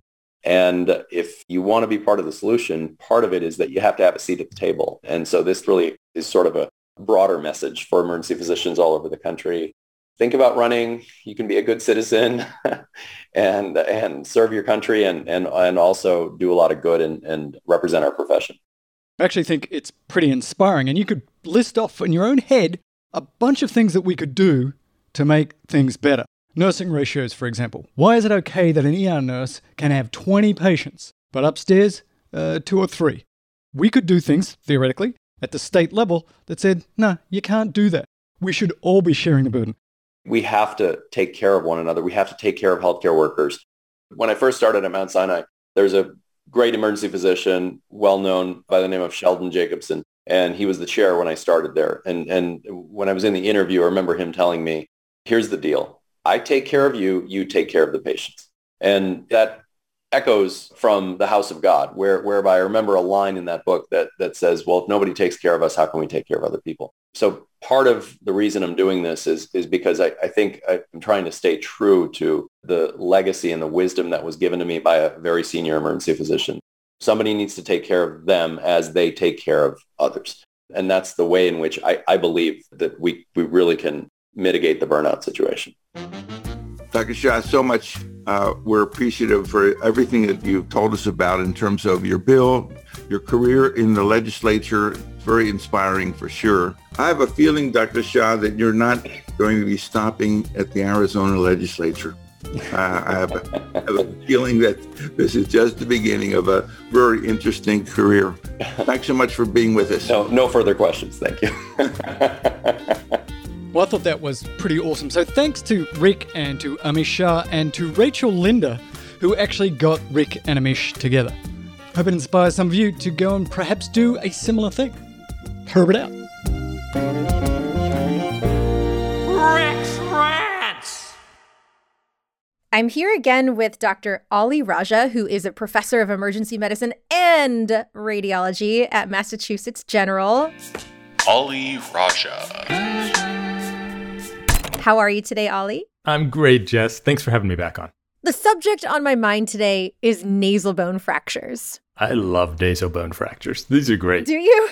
Can I tell you why? It's because they always have a story. You know, you don't get a nasal bone fracture typically just walking down the street. It's because something happened, right? It's either a gnarly car accident, or you got into a fight at a bar over somebody's girlfriend or boyfriend, or, you know, something happened. Or even if you fell, it's usually some cool fall where you were too drunk to stick your hands out and your face caught your fall instead of your hands. There's always something. So there's always a story behind a nasal bone fracture. Everybody good?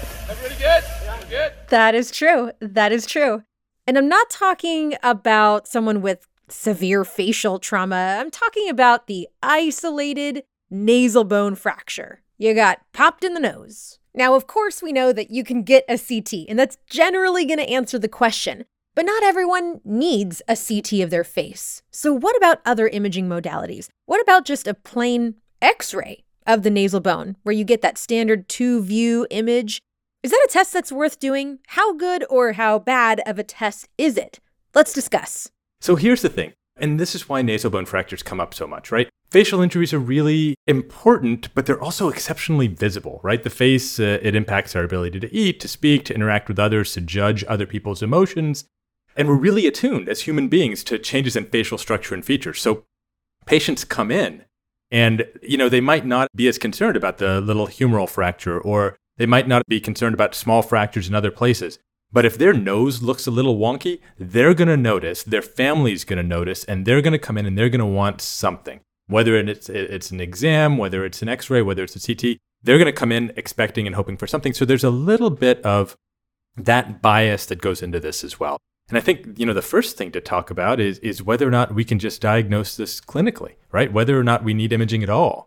And as you said, right, a lot of the times we can diagnose nasal bone injury and fracture clinically without getting any imaging. If somebody's got a big, wonky, sort of sideways bent nose, we know they're fractured. So we're not getting the imaging to figure out whether or not it's fractured. We're getting the imaging to figure out whether or not something needs to get done. Now, for patients who have really minor injuries, when we're talking about the patient who, my nose kind of hurts here, pointing over the bony bridge of the nose, but everything kind of looks okay to you, well, that's the patient that we should talk about and whether or not they need any x-rays at all. So I think both of those cases, the patient that has the obvious fracture of the nose and the patient that doesn't have much wrong at all, we can talk about nasal imaging choice. But I wanted to just start off by mentioning what you said at the beginning, which is that if somebody comes in and has other facial injury, just go to the CT, right? If somebody has a broken zygoma because they got punched not just in the nose, but there as well. If somebody is, a bad MVC and they've got a broken face, you're going to get the CT. Don't even think about getting a nasal bone x-ray. We're just talking about the patient with an isolated nasal injury. I think that's a really great question. Sometimes you can look at the patient and it looks like you broke your nose. I could tell just by looking at you, you broke your nose. And in that case, what exactly are we going to accomplish with the imaging? On one hand, you confirm, yes, it's broken, and you can show the patient, and they kind of came here for that answer, and now you can definitively tell them. But are you helping with any sort of follow-up or preoperative planning? What's the end game by getting that x-ray? The patient who comes with the really broken nose, the one that is, again, isolated nasal fracture, but it's obviously broken, and it's going to need to get something done. In that patient, go ahead and get the CT. Or send the patient out with close facial trauma follow-up to get the CT in clinic, right? If you work at a shop like mine where I've got, random subspecialists just wandering through the emergency department looking for free food in our nurses' lounge, then if you know that you can get ENT follow-up for them in a couple of days, then talk to your facial trauma folks, whether it's ENT or plastics or OMFS or ophtho, whoever's managing that area of the face. Have them follow up with them. They'll see the patient, they'll get a CT for operative planning anyway, and you're done. The other end of the spectrum, the patient who comes in with a nothing on their nose, you don't have to get any imaging at all if they are just tender at the bony bridge, but they're breathing well, their nose is straight, they don't have a nasal septal hematoma. That patient you can also just discharge home without any imaging. But if you find yourself in a situation where you've got the gnarly injured, broken nose and no chance of getting follow-up, you need to get the CT because that's the only way that your surgeon is going to know how she can actually fix this because they care how displaced it is. They care whether it's unilateral or bilateral. They care how comminuted it is. And so all of those things aren't as obvious on x-ray as they are on CT. So if you can get close follow-up and the patient is stable for discharge, they'll get the CT anyway. If you can't get close follow-up, get the CT in the ED. And then if you don't have much injury and they're straight and they're breathing and they don't have a nasal septal hematoma, you don't need to get much imaging, and I would not get any imaging. And you're probably wondering, you're looking at me like, when are you going to talk about x-ray? That's right. You could read my facial expression. Yeah, so here's the thing about x-rays. X-rays have a sensitivity of about 60 or 70% for these fractures. The way that x-rays work is that, in terms of these nasal injuries, are if they're not somebody who needs surgical correction, you can start with an x-ray. But here's the thing. If that x-ray is negative and your pretest probability, your suspicion is high enough for a broken bone, if the sensitivity is only 70%, you're still going to end up getting a CT. Or whoever you have them follow up with is still going to end up getting a CT. So the negative x-ray isn't going to help you. So a positive x-ray, the question is that going to help you? And the problem is you won't really know. Because even if the nose is broken on that x-ray, the follow-up surgeon isn't going to be able to decide whether or not they need surgery until all the swelling is going down. And so you're still going to have them follow up with somebody on the outpatient side anyway, and they're still going to decide whether or not they get the CT or not. I have to tell you, overall, you would ask me, how often do you get x-rays for these patients in the ED? It's really rare. It's usually either they need a CT now, or they're going to follow up closely and get a CT, or they don't really need much imaging at all, because an X-ray with a sensitivity of 60 or 70% doesn't really help us. Can you imagine if we had like humeral X-rays with a sensitivity of 60 or 70%, we'd never really know whether or not patients had humeral fractures and we'd go straight to MRI or CT. Clearly, X-ray has a poor sensitivity, not going to be the study that we want. Someone out there is going to ask, so we've got to get an answer. Can I just use ultrasound instead? In the US, we don't do a lot of ultrasound for nasal bone fractures, but around the world they do. In fact, there was a study that came out with Japanese emergency physicians using ultrasound for kids to diagnose nasal bone fractures. And it's done not infrequently in other parts of the world, especially if you don't have CT sort of sitting around right and left. And so there are protocols for serial ultrasound examinations for the detection of nasal bone fractures in many places around the world. One thing to think about, not that we're going to do this on the fly, but ultrasound sensitivity and specificity for nasal bone fractures in these studies is actually higher than that of plain film. It's not CT, but it's actually better than plain film. Very cool. Very cool. I still see a role for getting the X-ray in many circumstances, I think really depending on what kind of institution you work at. If you work somewhere that you don't have a readily available CT scanner, but you are able to get X-rays and make that initial diagnosis, then the follow-up CT with the specialist, that seems like a reasonable pathway to go down. Does that make sense? It does. It makes sense if you are in a place where you don't have ready access to CT. I just wouldn't want anybody to be fooled into thinking that a false negative X-ray obviated a nasal bone fracture. Right. It's not going to totally rule it out, but it is more likely to pick up a nasal bone fracture if it's significantly displaced or deformed. As long as you still say that doesn't mean it's not broken, you still need to follow up with somebody. You still need to get seen because of the fact that you might need another X-ray or a CT as an outpatient.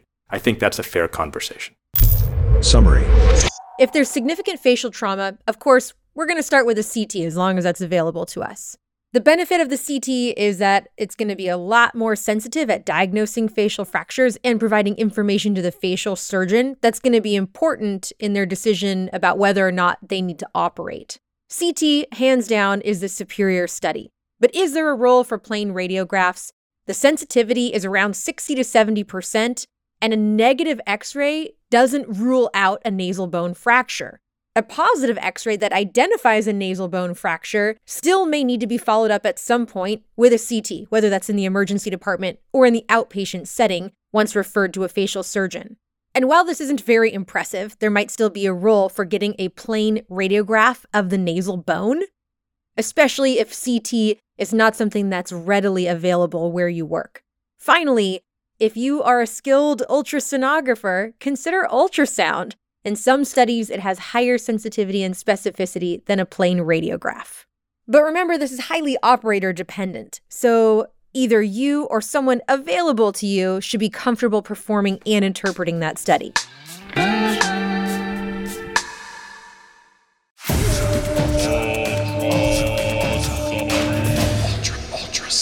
It's time for your Ultra Summary. This is from a content that was in the April EMA. Abstract 1. And Abstract 1 was a really good paper.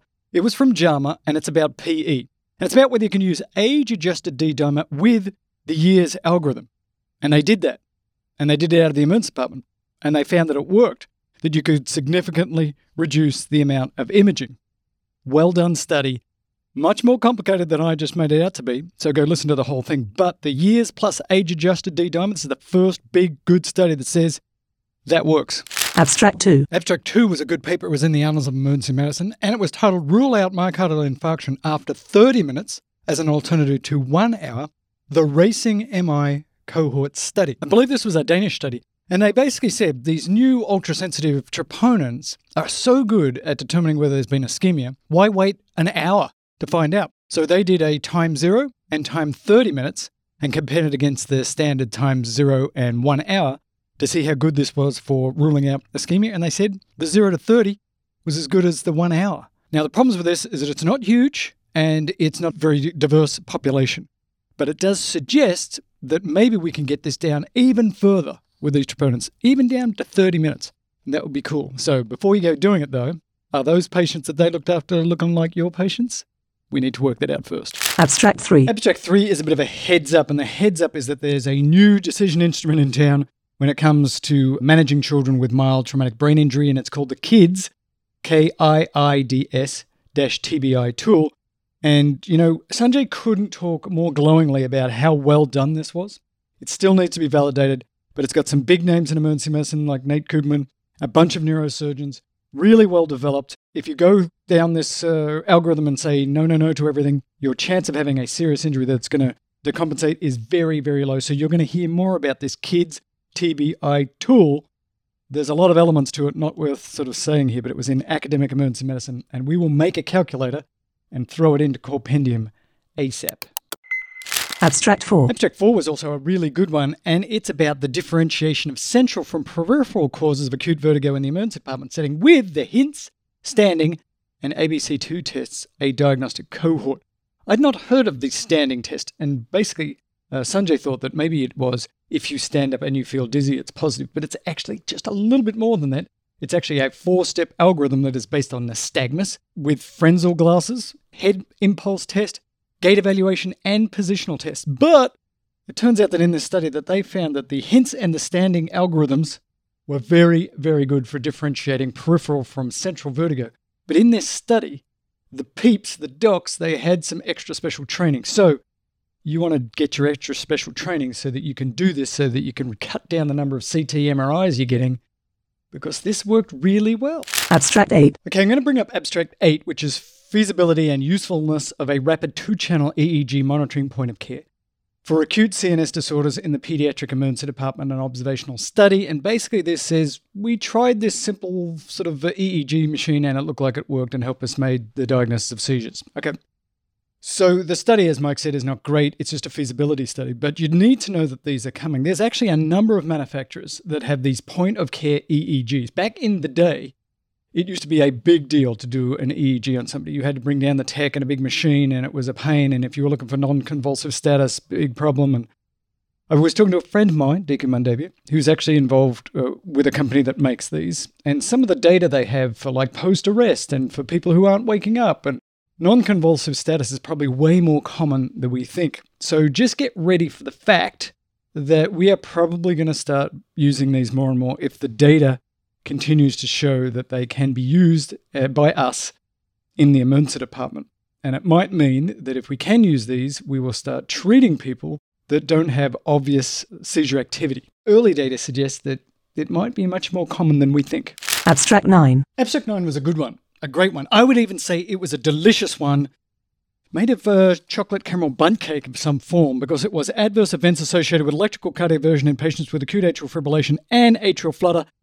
It's a study by Ian Steele. It was in the Canadian Journal of Cardiology, and it's sort of a reanalysis of all of the people that they've put into their early shock versus rate control studies. So here in the US, if you come in with new onset AFib, we tend to rate control you, send you away, maybe anticoagulate you, and let a cardiologist deal with it later on. In Canada, they tend to say if it's in sort of a short period of time, let's just blast away and get you back into sinus rhythm. So this analysis was, is it safe to do it the Canadian way? Blast away, get you back into sinus rhythm. And in this reanalysis, they said, 13% of the time there was an adverse event that required an intervention. Most of the time that intervention wasn't a big deal. 0.4% of the time it was a bigger deal, although there was no death and no stroke. And the things that were associated with having to do things to you were actually more about the sedation and advanced age. So if you're over the age of 85, some bad things can happen. Guess what? If you're over the age of 85, bad things can happen. Just go into the bathroom.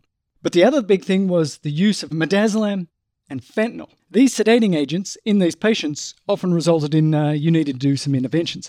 And so the big take-home message that I think Sanjay really hit on the head was that it's about how you sedate somebody as much as the procedure itself. I've always felt that. I've always felt that it's about the trade-off between the sedation and the antiarrhythmics and the anticoagulation and the feeling bad over time. So if you're going to sedate these people and do it, I think personally you should use something short-acting like propofol. Short on, short off. Let's get them back into sinus rhythm. And these other agents, they've had their day. Abstract 12. So here's a clinical scenario that abstract number 12 deals with. So you got this trauma patient, they come in, they're crying and banged up, mate, they flip the car and maybe you decide, I'm going to parents, get in the patient. You do all that stuff, and then it comes back, your chest x-rays and everything normal. but there's an occult pneumothorax on CT scan and the patient's already been intubated. Should you immediately go put in a chest tube? So this is something that would come up all the time back in the day. That occult pneumothorax, one that's not obvious on chest x-ray or obvious clinically, should you put a chest tube in? Because if you don't, it's going to get bigger and it's going to get a tension pneumothorax. So abstract 12 is conservative management of occult pneumothorax in mechanically ventilated patients, a systematic review and meta-analysis from Journal of Acute Care Surgery. And they basically said, sticking a chest tube in all those people results in an adverse event about 20% of the time. Not sticking a chest tube in all those people about 6% of the time. So I'm no math genius, but 6 is less than 20. And if this study is true, or this meta-analysis is true, then probably conservative management is best. Having said that, if somebody has a pneumothorax and positive pressure ventilation, there is the possibility that it's going to get worse. So what they suggest, which I think is really good, is that you put a note on the chart and on the end of the bed that says, this person has a pneumothorax, it's occult, we're not treating it with a chest tube. So if something goes wrong, their airway pressures go up and that kind of stuff, maybe you want to put in a chest tube because sometimes they're going to degenerate. But overall, if you're a betting person, you should bet on conservative, i.e. don't slap the chest tube in immediately, management.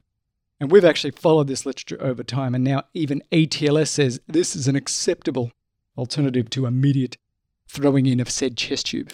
Abstract 14. And lastly, we're going to do Abstract 14, which was single-site sampling versus multiple-site sampling for blood cultures, a retrospective clinical study from the Journal of Clinical Microbiology. Here's a situation. You've got somebody, and you've got a suspicion of they've got something bad. I don't know, endocarditis. In the past, what you'd do, if you really wanted to find that bug, was you'd ask the nurse, or the nurse would, to sample from multiple sites.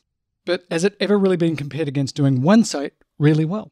Well, in this study, which is not perfect in any sense of the imagination, but does suggest that single-site blood cultures done well has the same yield for true positives and contamination rates as it does for multiple sites with less sticks.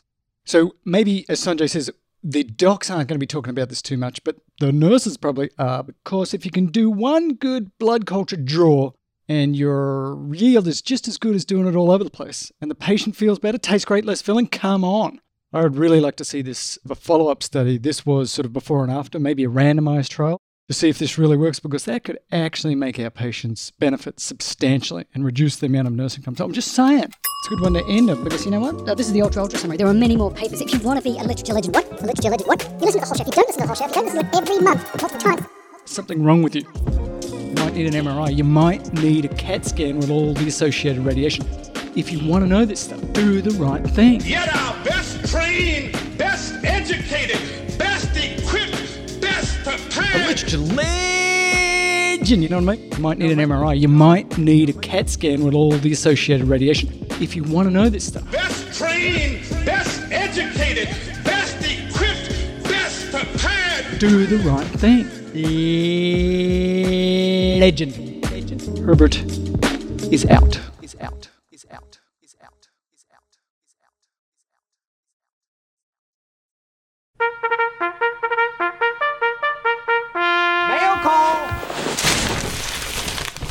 It's time again for our mailbag. Let's visit the home office in Chupadero, New Mexico. Bienvenido a Chupadero, a place designado por el censo. I love Chupadero. It's a great place to visit. So much to see there. Oh. All right, Jen. So what do we got on tap? What did we get sent in to us that we need to get answered?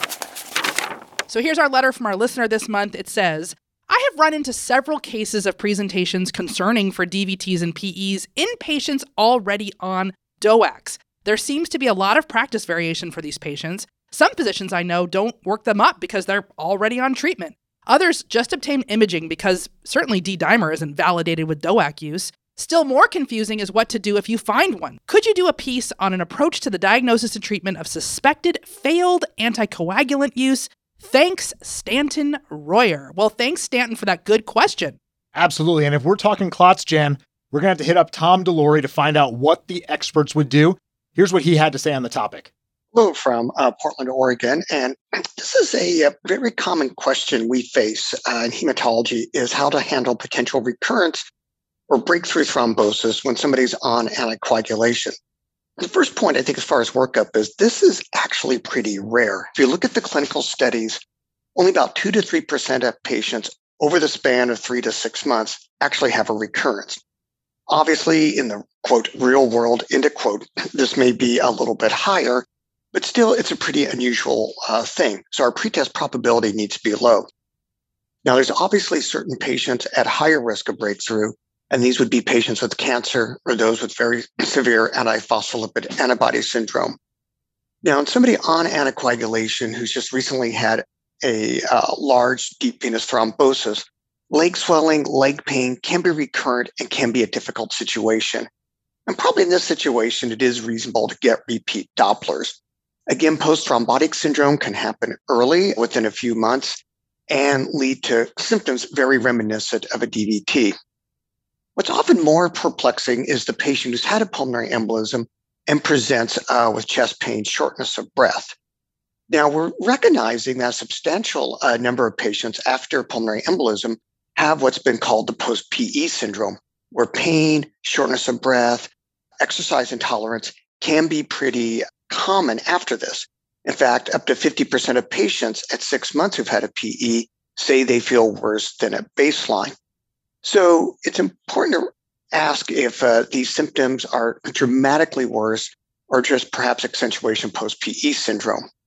Now, while there's no clinical trials, most coagulation experts do think a D-dimer is valuable in this situation. It would seem to be rather unlikely for somebody with a major breakthrough thrombosis so intense it's breaking through anticoagulation, but yet not showing any activation of coagulation as far as a D-dimer.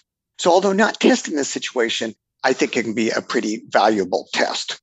When I'm called about a breakthrough clot, what do I ask myself? Well, the first question is it really a breakthrough? Now, if somebody has a DVT, they're actually at risk of pulmonary embolism for about the first week or so. And the breakthrough rate of this can be as high as 5%. So if Jane is diagnosed with the DVT on Monday, presents Friday with chest pain, shortness of breath, and has a new PE, that's part of the natural history. And that to me is not a breakthrough. Another thing we've discovered, and well, it's actually rediscovered, is deep venous thrombosis can grow and shrink on therapy. There's a variety of studies that were done in the early age of venography and Dopplers, summarized in an excellent article by my colleague Sven Olsen in Research Practice Thrombosis Hemostasis in 2019, that actually showed in the first couple of weeks of therapy, anywhere from 10 to 30% of patients actually had some clot extension. This actually was just part of the natural history of thrombosis. So we have to remember deep venous thrombosis is not a static thing. They can grow and shrink.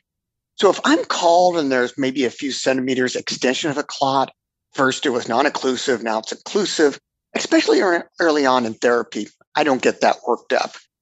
To me, it really needs to be a major new vessel or a different limb or growth, and people quote arbitrary numbers like greater than 7 centimeters. Or if it's a pulmonary embolism, maybe after 2 weeks of adequate therapy in somebody who has a deep venous thrombosis. So that's the first question I ask. Is it really a breakthrough clot? Then, of course, the most difficult question is, was the patient adherent to medications? And there's very many approaches to this. Now, if we lived in a perfect world, we would just send levels and they would return in real time. Well, we know we don't live in a perfect world. I send off a Pixaban level and I get it back 2 weeks later. That may help the hematologist in clinic, but not somebody in a busy emergency room. Now, INR and PTTs can be erratic. We know they're not sensitive or specific, but if somebody says they're taking dibigatran and they have a totally normal PTT, that makes me a little suspicious. On the other hand, somebody's saying they're taking Xarelto and their INR is up, maybe they will. One thing we see increasingly is patients on the wrong DOAC dose. I see a lot of patients on dibigatran, Pradaxa, only taking it once a day because they actually get such stomach upset with BID therapy. And I'm seeing the same thing with Apixaban, with people instead of taking it once a day, they're taking it twice a day. And again, dosing is important, especially with Rivaroxaban. There can be confusion with dosing, and maybe they're only taking 15 milligrams a day instead of 20 milligrams a day. Finally, just simply ask the patient. Most patients I've seen have been pretty honest about that, have not been adherent with medication. The med was too expensive. They didn't get it filled. And then finally, if you're really suspicious, you can always check pharmacy records. But I think this is important, finding out medication history. Another thing, if somebody's on warfarin, look at the INR history. I've seen a lot of patients who, when they've had their breakthrough thrombosis, their INR was 2.3, 2.2, but you look back at the past month or two, and they're 1.3, 1.4, 1.5, and just for some reason was therapeutic the day they presented. So the advantage we have, at least with warfarin, is we got a track record we can figure out. How do we treat? I would have to say the vast majority of patients I see who truly have a breakthrough thrombosis, I stick on low molecular weight heparin at therapeutic dosing. If they have an acute clot, they need to be treated. I can figure out, or the hematologist can figure out later what's going on and what to do for long-term therapy. But I think there's no harm in just sticking the patient on low molecular weight heparin and sending them out. Now, what if they've got cancer and they're on good low molecular weight heparin and they broke through? There's actually what is pretty standard in the hemonc world is we simply raise the dose by 25%. So if somebody was on 100 milligrams BID of Lovenox, we change them to 125 BID. So with breakthroughs, we go with low molecular weight heparin, increase the low molecular weight heparin. Sometimes you just discover that it's a valve patient who should never be on a DOAC. It's severe, what we call triple positive APLA, who honestly never should be on a DOAC.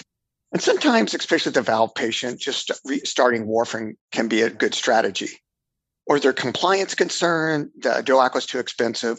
Warfarin in that case may be reasonable. Okay, again, these aren't really true breakthroughs, but adherence issues. So if it's a real breakthrough, I go with low molecular weight heparin.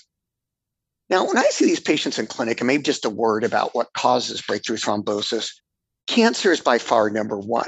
New cancers or a past history of current history of cancer is by far the most common cause. An interesting burn point is actually vasculitis. If you got inflammation of the blood vessel that's pretty active, anticoagulation is not going to help that. Rare squared would be paroxysmal nocturnal hemoglobinuria. We certainly see this in antiphospholipid antibodies. I would have to say I have a few patients, I never figured out why. Stick them on low molecular weight heparin for 6 months, then we change anticoagulation. So I think really to summarize, I think about who I'm going to work up. I do think a D-dimer is helpful. I believe it's important to work up because you're going to change therapy. I really want to make sure they have a new clot, that they're adherent with medication. And I think it's a pretty reasonable strategy to put these patients on low molecular weight heparin afterwards. All right, Swami, that is it for the mailbag this month. We will look for more good letters. We look forward to your feedback, and we'll see you back here next month.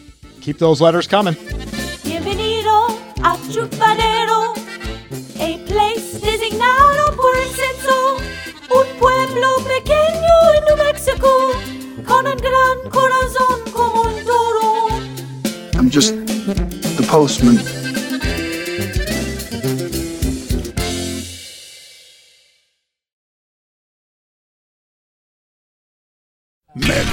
Mega monster. Like that? Jan, it's time for the mega summary. Let's sum up everything that we dove into. This was a really particularly chock-full episode. We had a lot to get through. Mega get through. Let's do it, starting with the rural medicine piece. Rural medicine, always a pleasure. This month, Vanessa and Mel talked about a case of ruptured globe that Vanessa had.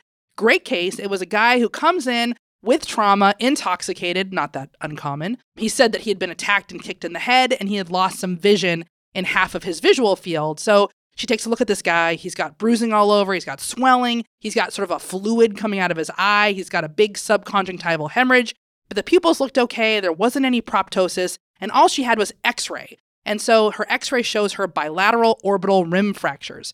So she ends up coming up with the diagnosis of ruptured globe in her typical rural setting. So this guy's going to have to be transferred. So of course, it's kind of about how you transfer someone with a ruptured globe and how you have to protect the eye, etc. So the key elements, if you do diagnose ruptured globe, is, as I mentioned, one, eye protection. In this case, they used a disposable mug and some tape. So you kind of use whatever you can get to cover up that eye and make sure it's protected. Number 2 is prophylactic antibiotics. They gave vancomycin and ceftriaxone in this case. Number 3, importantly, is antiemetics. You want to prevent an increase in intraocular pressure. And then number 4 is anxiolytics and kind of keeping the patient calm and sort of laying in the bed and not moving around and being agitated. And then, of course, there's the tetanus, life-saving tetanus prophylaxis that we have to throw in there too. So it turns out this patient, of course, had a bit of a complicated course. In addition to his globe rupture, they had to deal with some, withdrawal and the intoxication issues that came along with it. But it was a great review of the basics of the management of globe rupture. It's a good one to review, Jen, because I think most of these patients do need to be transferred. Even if you work in a big city hospital with ophthalmology, many ophthalmologists will tell you, I don't do globe rupture. You got to get that person to a super specialist. That's what happens in my institution. I had one of these just recently. Talked to my ophthalmologist, and she said, we don't do those. You got to send them to the big university center where they can take care of these patients. And unfortunately, these patients don't always have the best outcomes. But the best way for us to increase the probability of a good outcome is to get them to that specialist as quickly as possible and protect that eye. Really key points here. And remember that you don't want to put a patch on the eye because that creates pressure. It's got to be a little bit of space and then protect it. So really good tips. And in spite of the fact that I don't work in a rural setting, we also do not have the proper device to put on that eye that gives a little bit of space. And so we also use a Dixie cup in order to do that. So I like the fact that no matter where you are in the world, if you're in the emergency room, you're probably using a Dixie cup to protect the eye. Dixie helps you do more for the people you care for. Scott Weingart! Absolutely. This month in Critical Care Mailbag, Scott and I talked about the crashing asthmatic patient. We've talked about crashing asthma in the past. This was a little bit different because Scott really believes that there are two types of asthmatic patients when you talk about the severe ones. Yes, there are those patients with bronchospastic asthma, the tight, silent chest. They're not really moving any air. It's very hard to bag the patients or get any air movement. But there's also those patients who have severe respiratory muscle fatigue. They are moving air, but they're having trouble doing that because they're getting more and more tired. They get hypercapnic, they get acidosis that weakens the respiratory muscles. And so the issue isn't just that there's bronchospasm. It's the fact that the patients are so tired, they can't really do the work of breathing that they need. And so in those crashing asthmatic patients, it's really critical to get bilevel on these patients, to get some kind of respiratory support so you can hopefully bridge that patient and they don't need to be intubated. This will improve the hypoxemia, it'll improve the hypercapnia, which will improve the acidemia, and it'll make the patient breathe a little bit better. It'll rest them so that they can then comply with all of the other things that you need to do.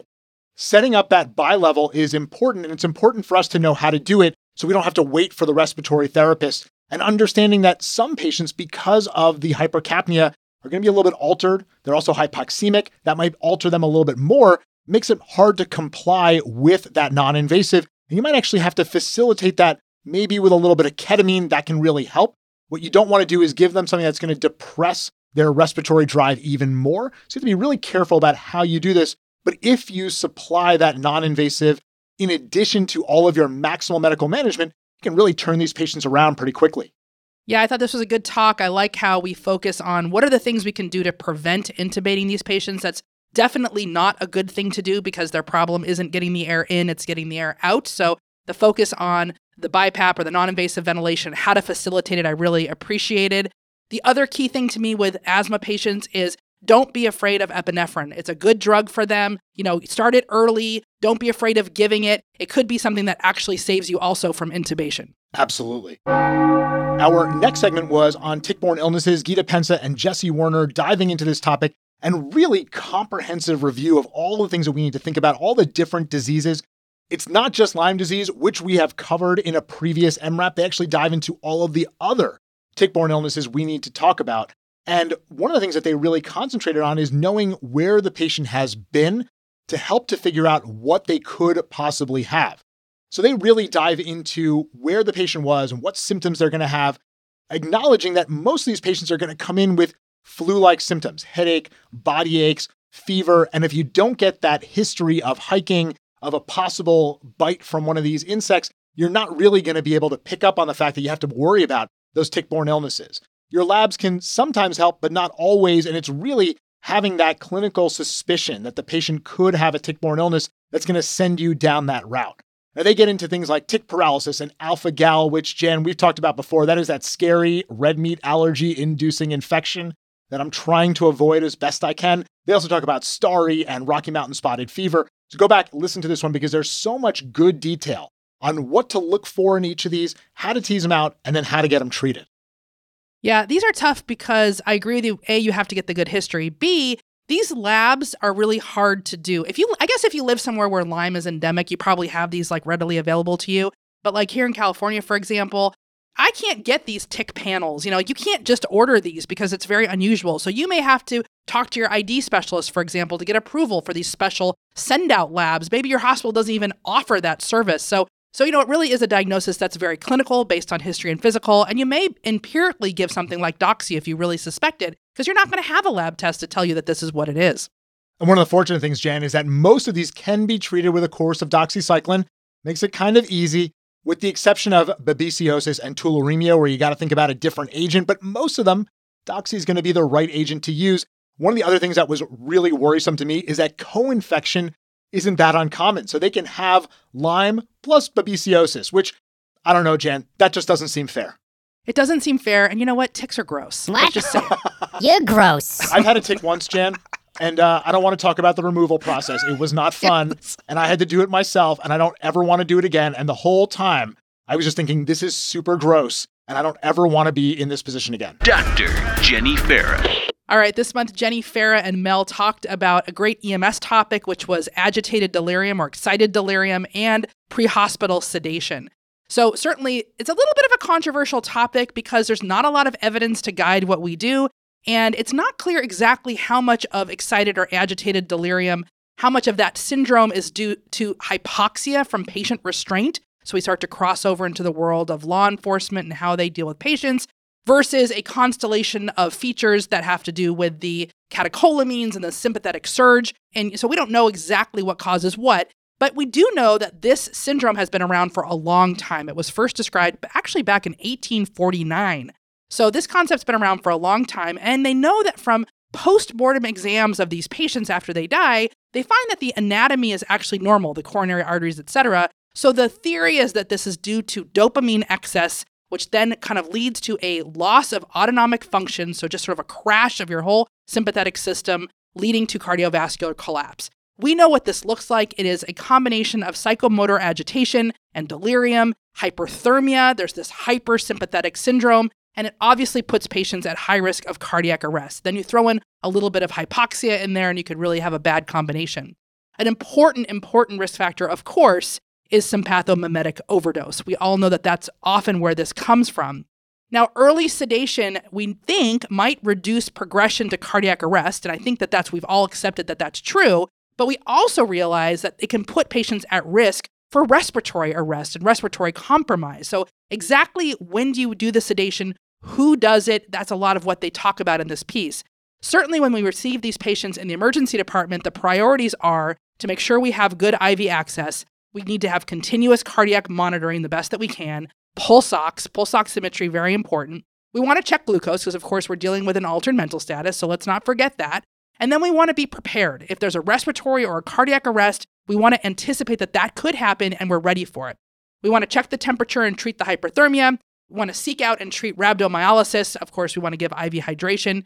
And then the question of sedation. And the truth is, there is no evidence to tell us exactly what is the best agent. So we've got the options are ketamine, benzos, and even people would argue maybe droperidol, but there's really, again, no clear evidence-based winner. And then, of course, we want to think about what is the cause of this hypersympathetic drive. Is it drugs? Is it infection? Could there be hyperthyroidism? Could there be withdrawal syndromes? We have to keep our differential broad and make sure we don't overlook any of those other causes. We've had some great segments about how to deal with agitated delirium with the agitated patient. And the agitated delirium patient is not your run-of-the-mill agitated patient. Some of those patients you can talk down, you give them a little bit of a benzo, you give them a little bit of haloperidol or droperidol, and they kind of chill out. These patients are a little bit different. And the key really is in getting them sedated so you can get the workup done and figure out what's going on. That really has to be where our push is. And so, I don't know, Jan, when I see these patients, and maybe it's once a year, they're not that common, I'm almost always reaching for ketamine because I know I can reliably get the patient sedated pretty rapidly, which means that I can then get my workup done as rapidly as possible, figure out what's going on. And it's hard to get a cardiac monitor, get a glucose check, an EKG, and get a rectal temp in somebody who has agitated delirium until you get them sedated. Dr. Amal Mattu. We were back with Amal in the Cardiology Corner talking about a chest pain update in the Journal of the American College of Cardiology. And honestly, Amal had a lot of problems with this paper, although he also said there were some good things in here. One of the good things was that a lot of different organizations came together in making the guidelines, SAEM, AHA, ACC, the CHEST group. But one of the problems with that was that there was only one EM physician representing an EM organization, and AAEM and ACEP were not represented, which is really a problem because we're the ones who are dealing with these chest pain patients first. In fact, we're dealing with more of these chest pain patients because we select which ones go to the cardiologist afterwards.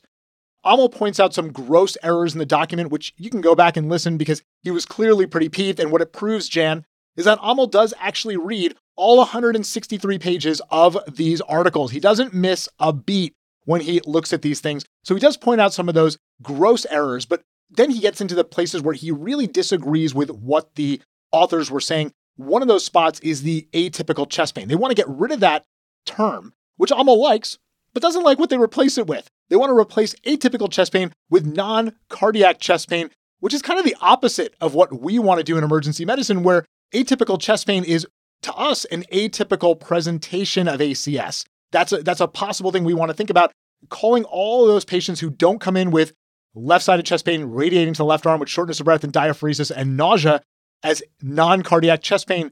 You're going to miss a lot of ACS if you do that. So Amal really has a problem there. And the other one that he really had a problem with is the idea of a warranty period.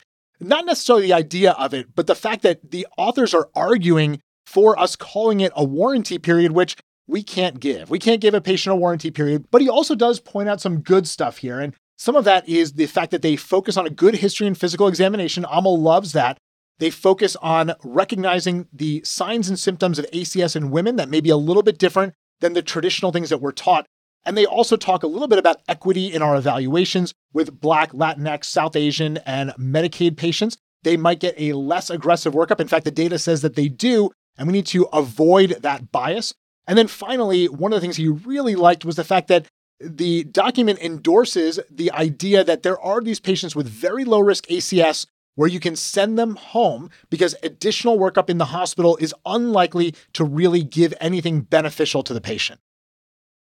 I thought this was a great review. Amal is the nicest guy, and I loved that he got very irritated with this article. The fact that he's like the rest of us and there are things that can get under his skin.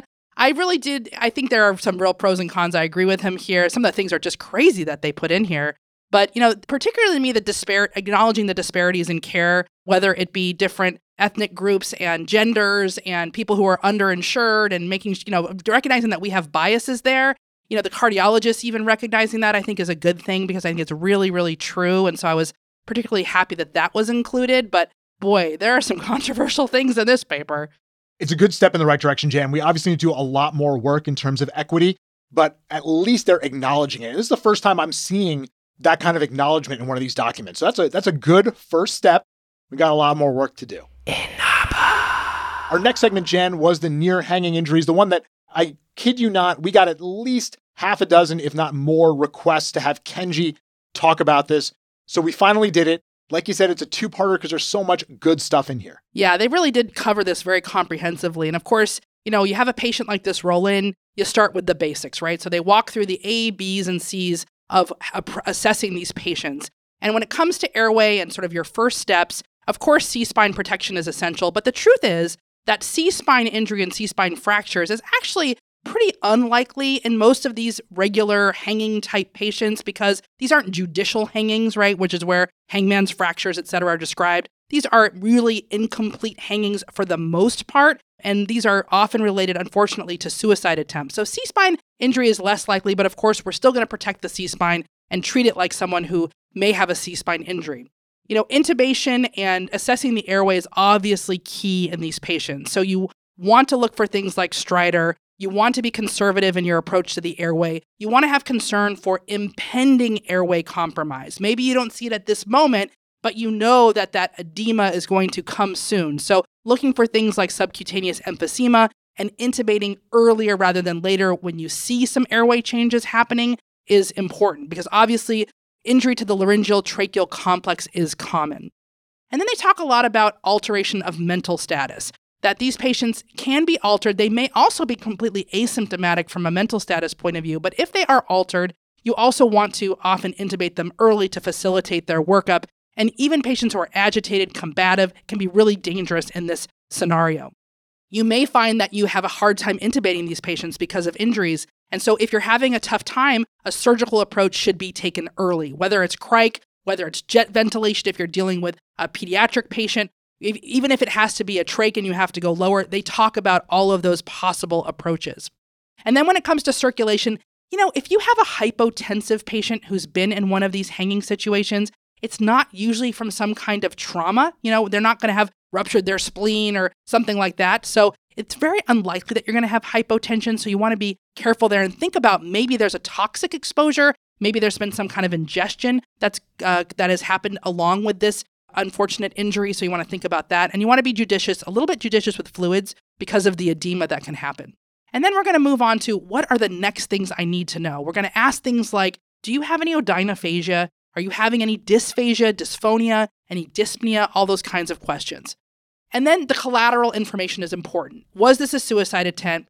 Is there a consideration for comorbid toxic ingestions? We want to not miss that. So they move through what are the exam findings we want to look at, and they emphasize that the absence of physical exam findings does not rule out the need for further evaluation. So if there's a concerning history, you want to go ahead and pursue the diagnostic workup, even if you aren't seeing things like petechiae on their mucous membranes or subconjunctival hemorrhage, some of the things that we look for in constriction injuries around the neck. And when it comes to diagnostic testing, what are the keys here? Well, certainly a chest x-ray is indicated. They talk a lot about CT head, and we certainly are generous with that, especially if there's been any alteration of mental status. And then, of course, the CT angiogram of the neck is probably the most important scan here. And then a tox screen, again, thinking about co-ingestions if it's been a suicide attempt. In general, actually, these patients do pretty well. If they don't suffer a cardiac arrest, the prognosis is better than you might expect. There are a series of patients' case reports that demonstrate this, and so they talk about this. So that's a good news part of this whole kind of depressing story. In general, these are going to go to the ICU, and if they're asymptomatic and they have normal imaging, they can actually go home, depending on what the actual circumstances were. The other controversial thing they talk about is how long would you observe them? And the truth is, we don't know. It is not actually evidence-based as to how long you observe them. So they discuss that a little bit too.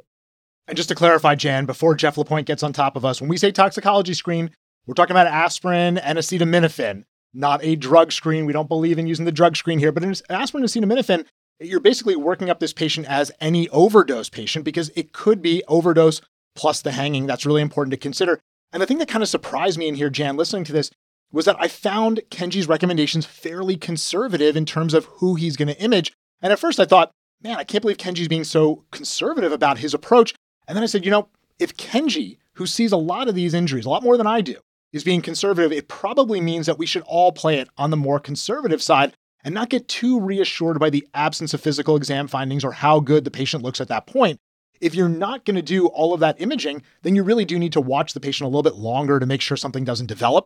But I think this was a good piece to really remind us that it is important to be aggressive with your imaging and not aggressive with, it doesn't look like anything, this guy can go home. I think that's really an important take home. Our Medicolegal briefs this month was about myocarditis with Susie DeMeester and Mike Weinstock. They start with a case presentation that's a young man who has, honestly, Jan, what looks like a viral syndrome. It looks like any kind of a flu presentation or, over the last 3 years, any kind of COVID presentation, but then ends up with myocarditis and how difficult getting to that diagnosis can really be and how we really need to be clued into it as a possibility, but also understanding that it's going to look like a lot of the other patients that we see. And so we're not going to always catch this. But then they go from there into really reviewing all of the basics of myocarditis and how to make sure that we do diagnose more of these, making sure that we're thinking about them as a possibility in all of these patients and really understanding what workup's going to be helpful, recognizing that there is no non-invasive diagnostic test that can clinch the diagnosis of myocarditis. But an EKG might show some non-specific findings. It might even show something that looks like cardiac ischemia. A troponin is usually going to be elevated. So if you see a troponin elevation in the setting of a flu-like syndrome, you really have to think about myocarditis. And once you identify myocarditis, most of these patients are going to be admitted. They're going to be held for observation, to get an echo, to see a cardiologist. And even though many of them do quite well, some of them can decompensate They can have electrical disturbances that can really put their life at risk. So if you recognize this, you probably want to admit the patient, get them a cardiology consult, put them on a monitor, keep them on a monitor, and make sure you don't miss any of those things. Yeah, I find this diagnosis really scary. It's a very tricky thing. Like you said at the beginning, it can look like just a viral syndrome. And so this is one of those places where, I actually understand when people are ordering EKGs and troponins on people where you're otherwise thinking, why are you ordering this? Well, myocarditis is tricky, and these are the things that are going to find it. So, I have to say I walk away from this one a little bit scared, and I'll probably order a few more troponins and EKGs on people I otherwise wouldn't have because of this diagnosis. Rick's Rants! This month in Rick's Rants, Rick had an opportunity to talk with a really interesting person, Dr. Amish Shah, who is an emergency physician and turns out is an elected Arizona state representative. And Dr. Shah I thought this was fascinating, talked about how he got into politics, a very interesting story. And he talks about how his real life experiences have led to legislative bills in his state, things like non-retaliation for people in groups who complained about stuff. And he talked about how those types of stories evolved and how having real life patient stories, colleague stories can turn into actual legislative action. If you're interested in that kind of intersection of physicians and politics, I thought this was really a great listen. It's really interesting because I think that many of us are looking for something in addition to the medicine that we practice to kind of keep our careers going.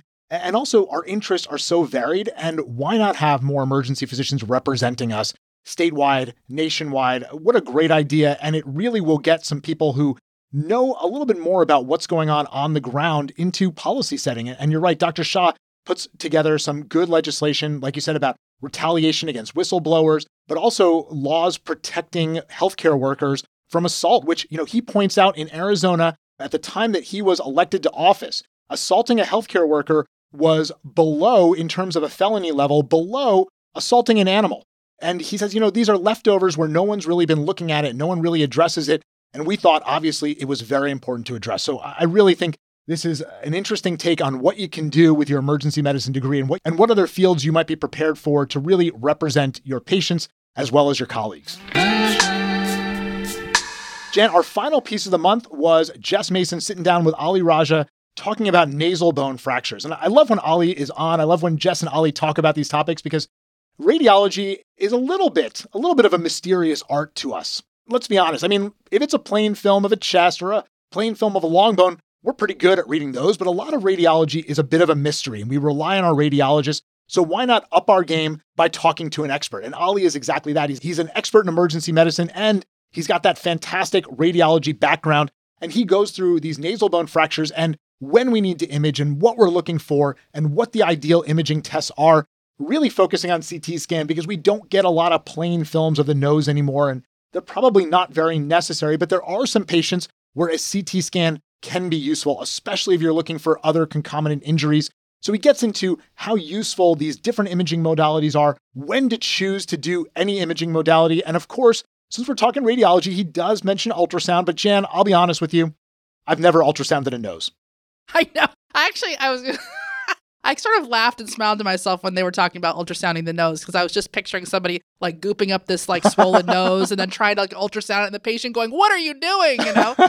They're expecting some kind of x-ray and you're like probing around with your ultrasound, pushing on it. It doesn't sound great, but I thought this was a valuable segment. I think these nasal bone fractures are way over imaged. We get a lot of patients referred for these to our, trauma center and we really don't do much for them. I think the, checking for nasal septal hematoma is important for sure. Thinking about other facial fractures are important, but the nasal bone fracture itself is more a concern to patients than it is to us in terms of real emergencies.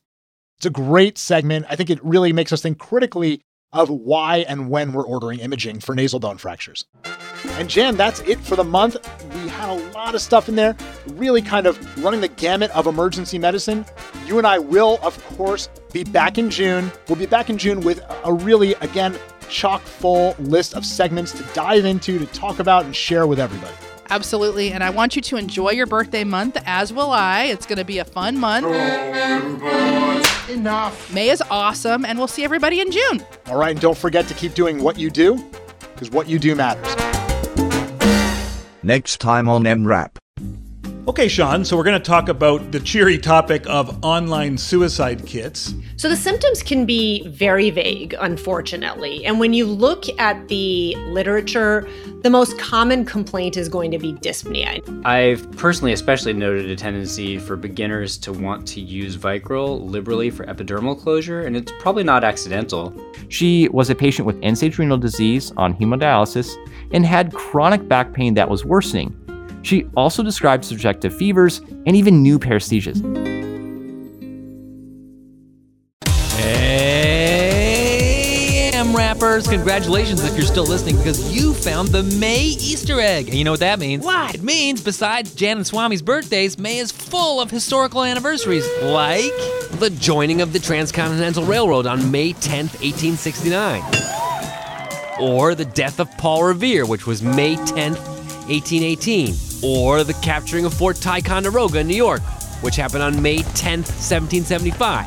Yeah, if you weren't aware, there was a militia called the Green Mountain Boys, and they captured the fort. They came down from the mountains, and they captured the fort from the British. And the leader of that militia was a guy named Ethan Allen. And Ethan Allen had a huge chin. And 143 years after he died, they named a furniture company after him. What are you talking about, man? Talking about how it's May, and we should be happy. The May sale.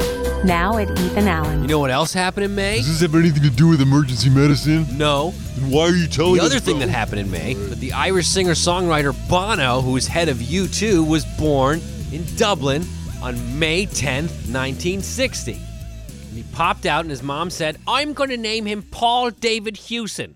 And Bono said, "Nah, I want to be Bono." Listen, your Easter eggs are taking way too long. There's a lot of things that happen in May. What else happened in May that has to do with emergency medicine? On May 10th, 1879, a 455-pound meteorite fell to the earth in Emmett County, only a few miles north of Esterville, Iowa, and became known as the Esterville meteorite. So what? Meteorites are usually made out of iron, and iron is important for bringing oxygen to all parts of your body. Booyah. Brought it back to medicine. Boom. Merry Christmas.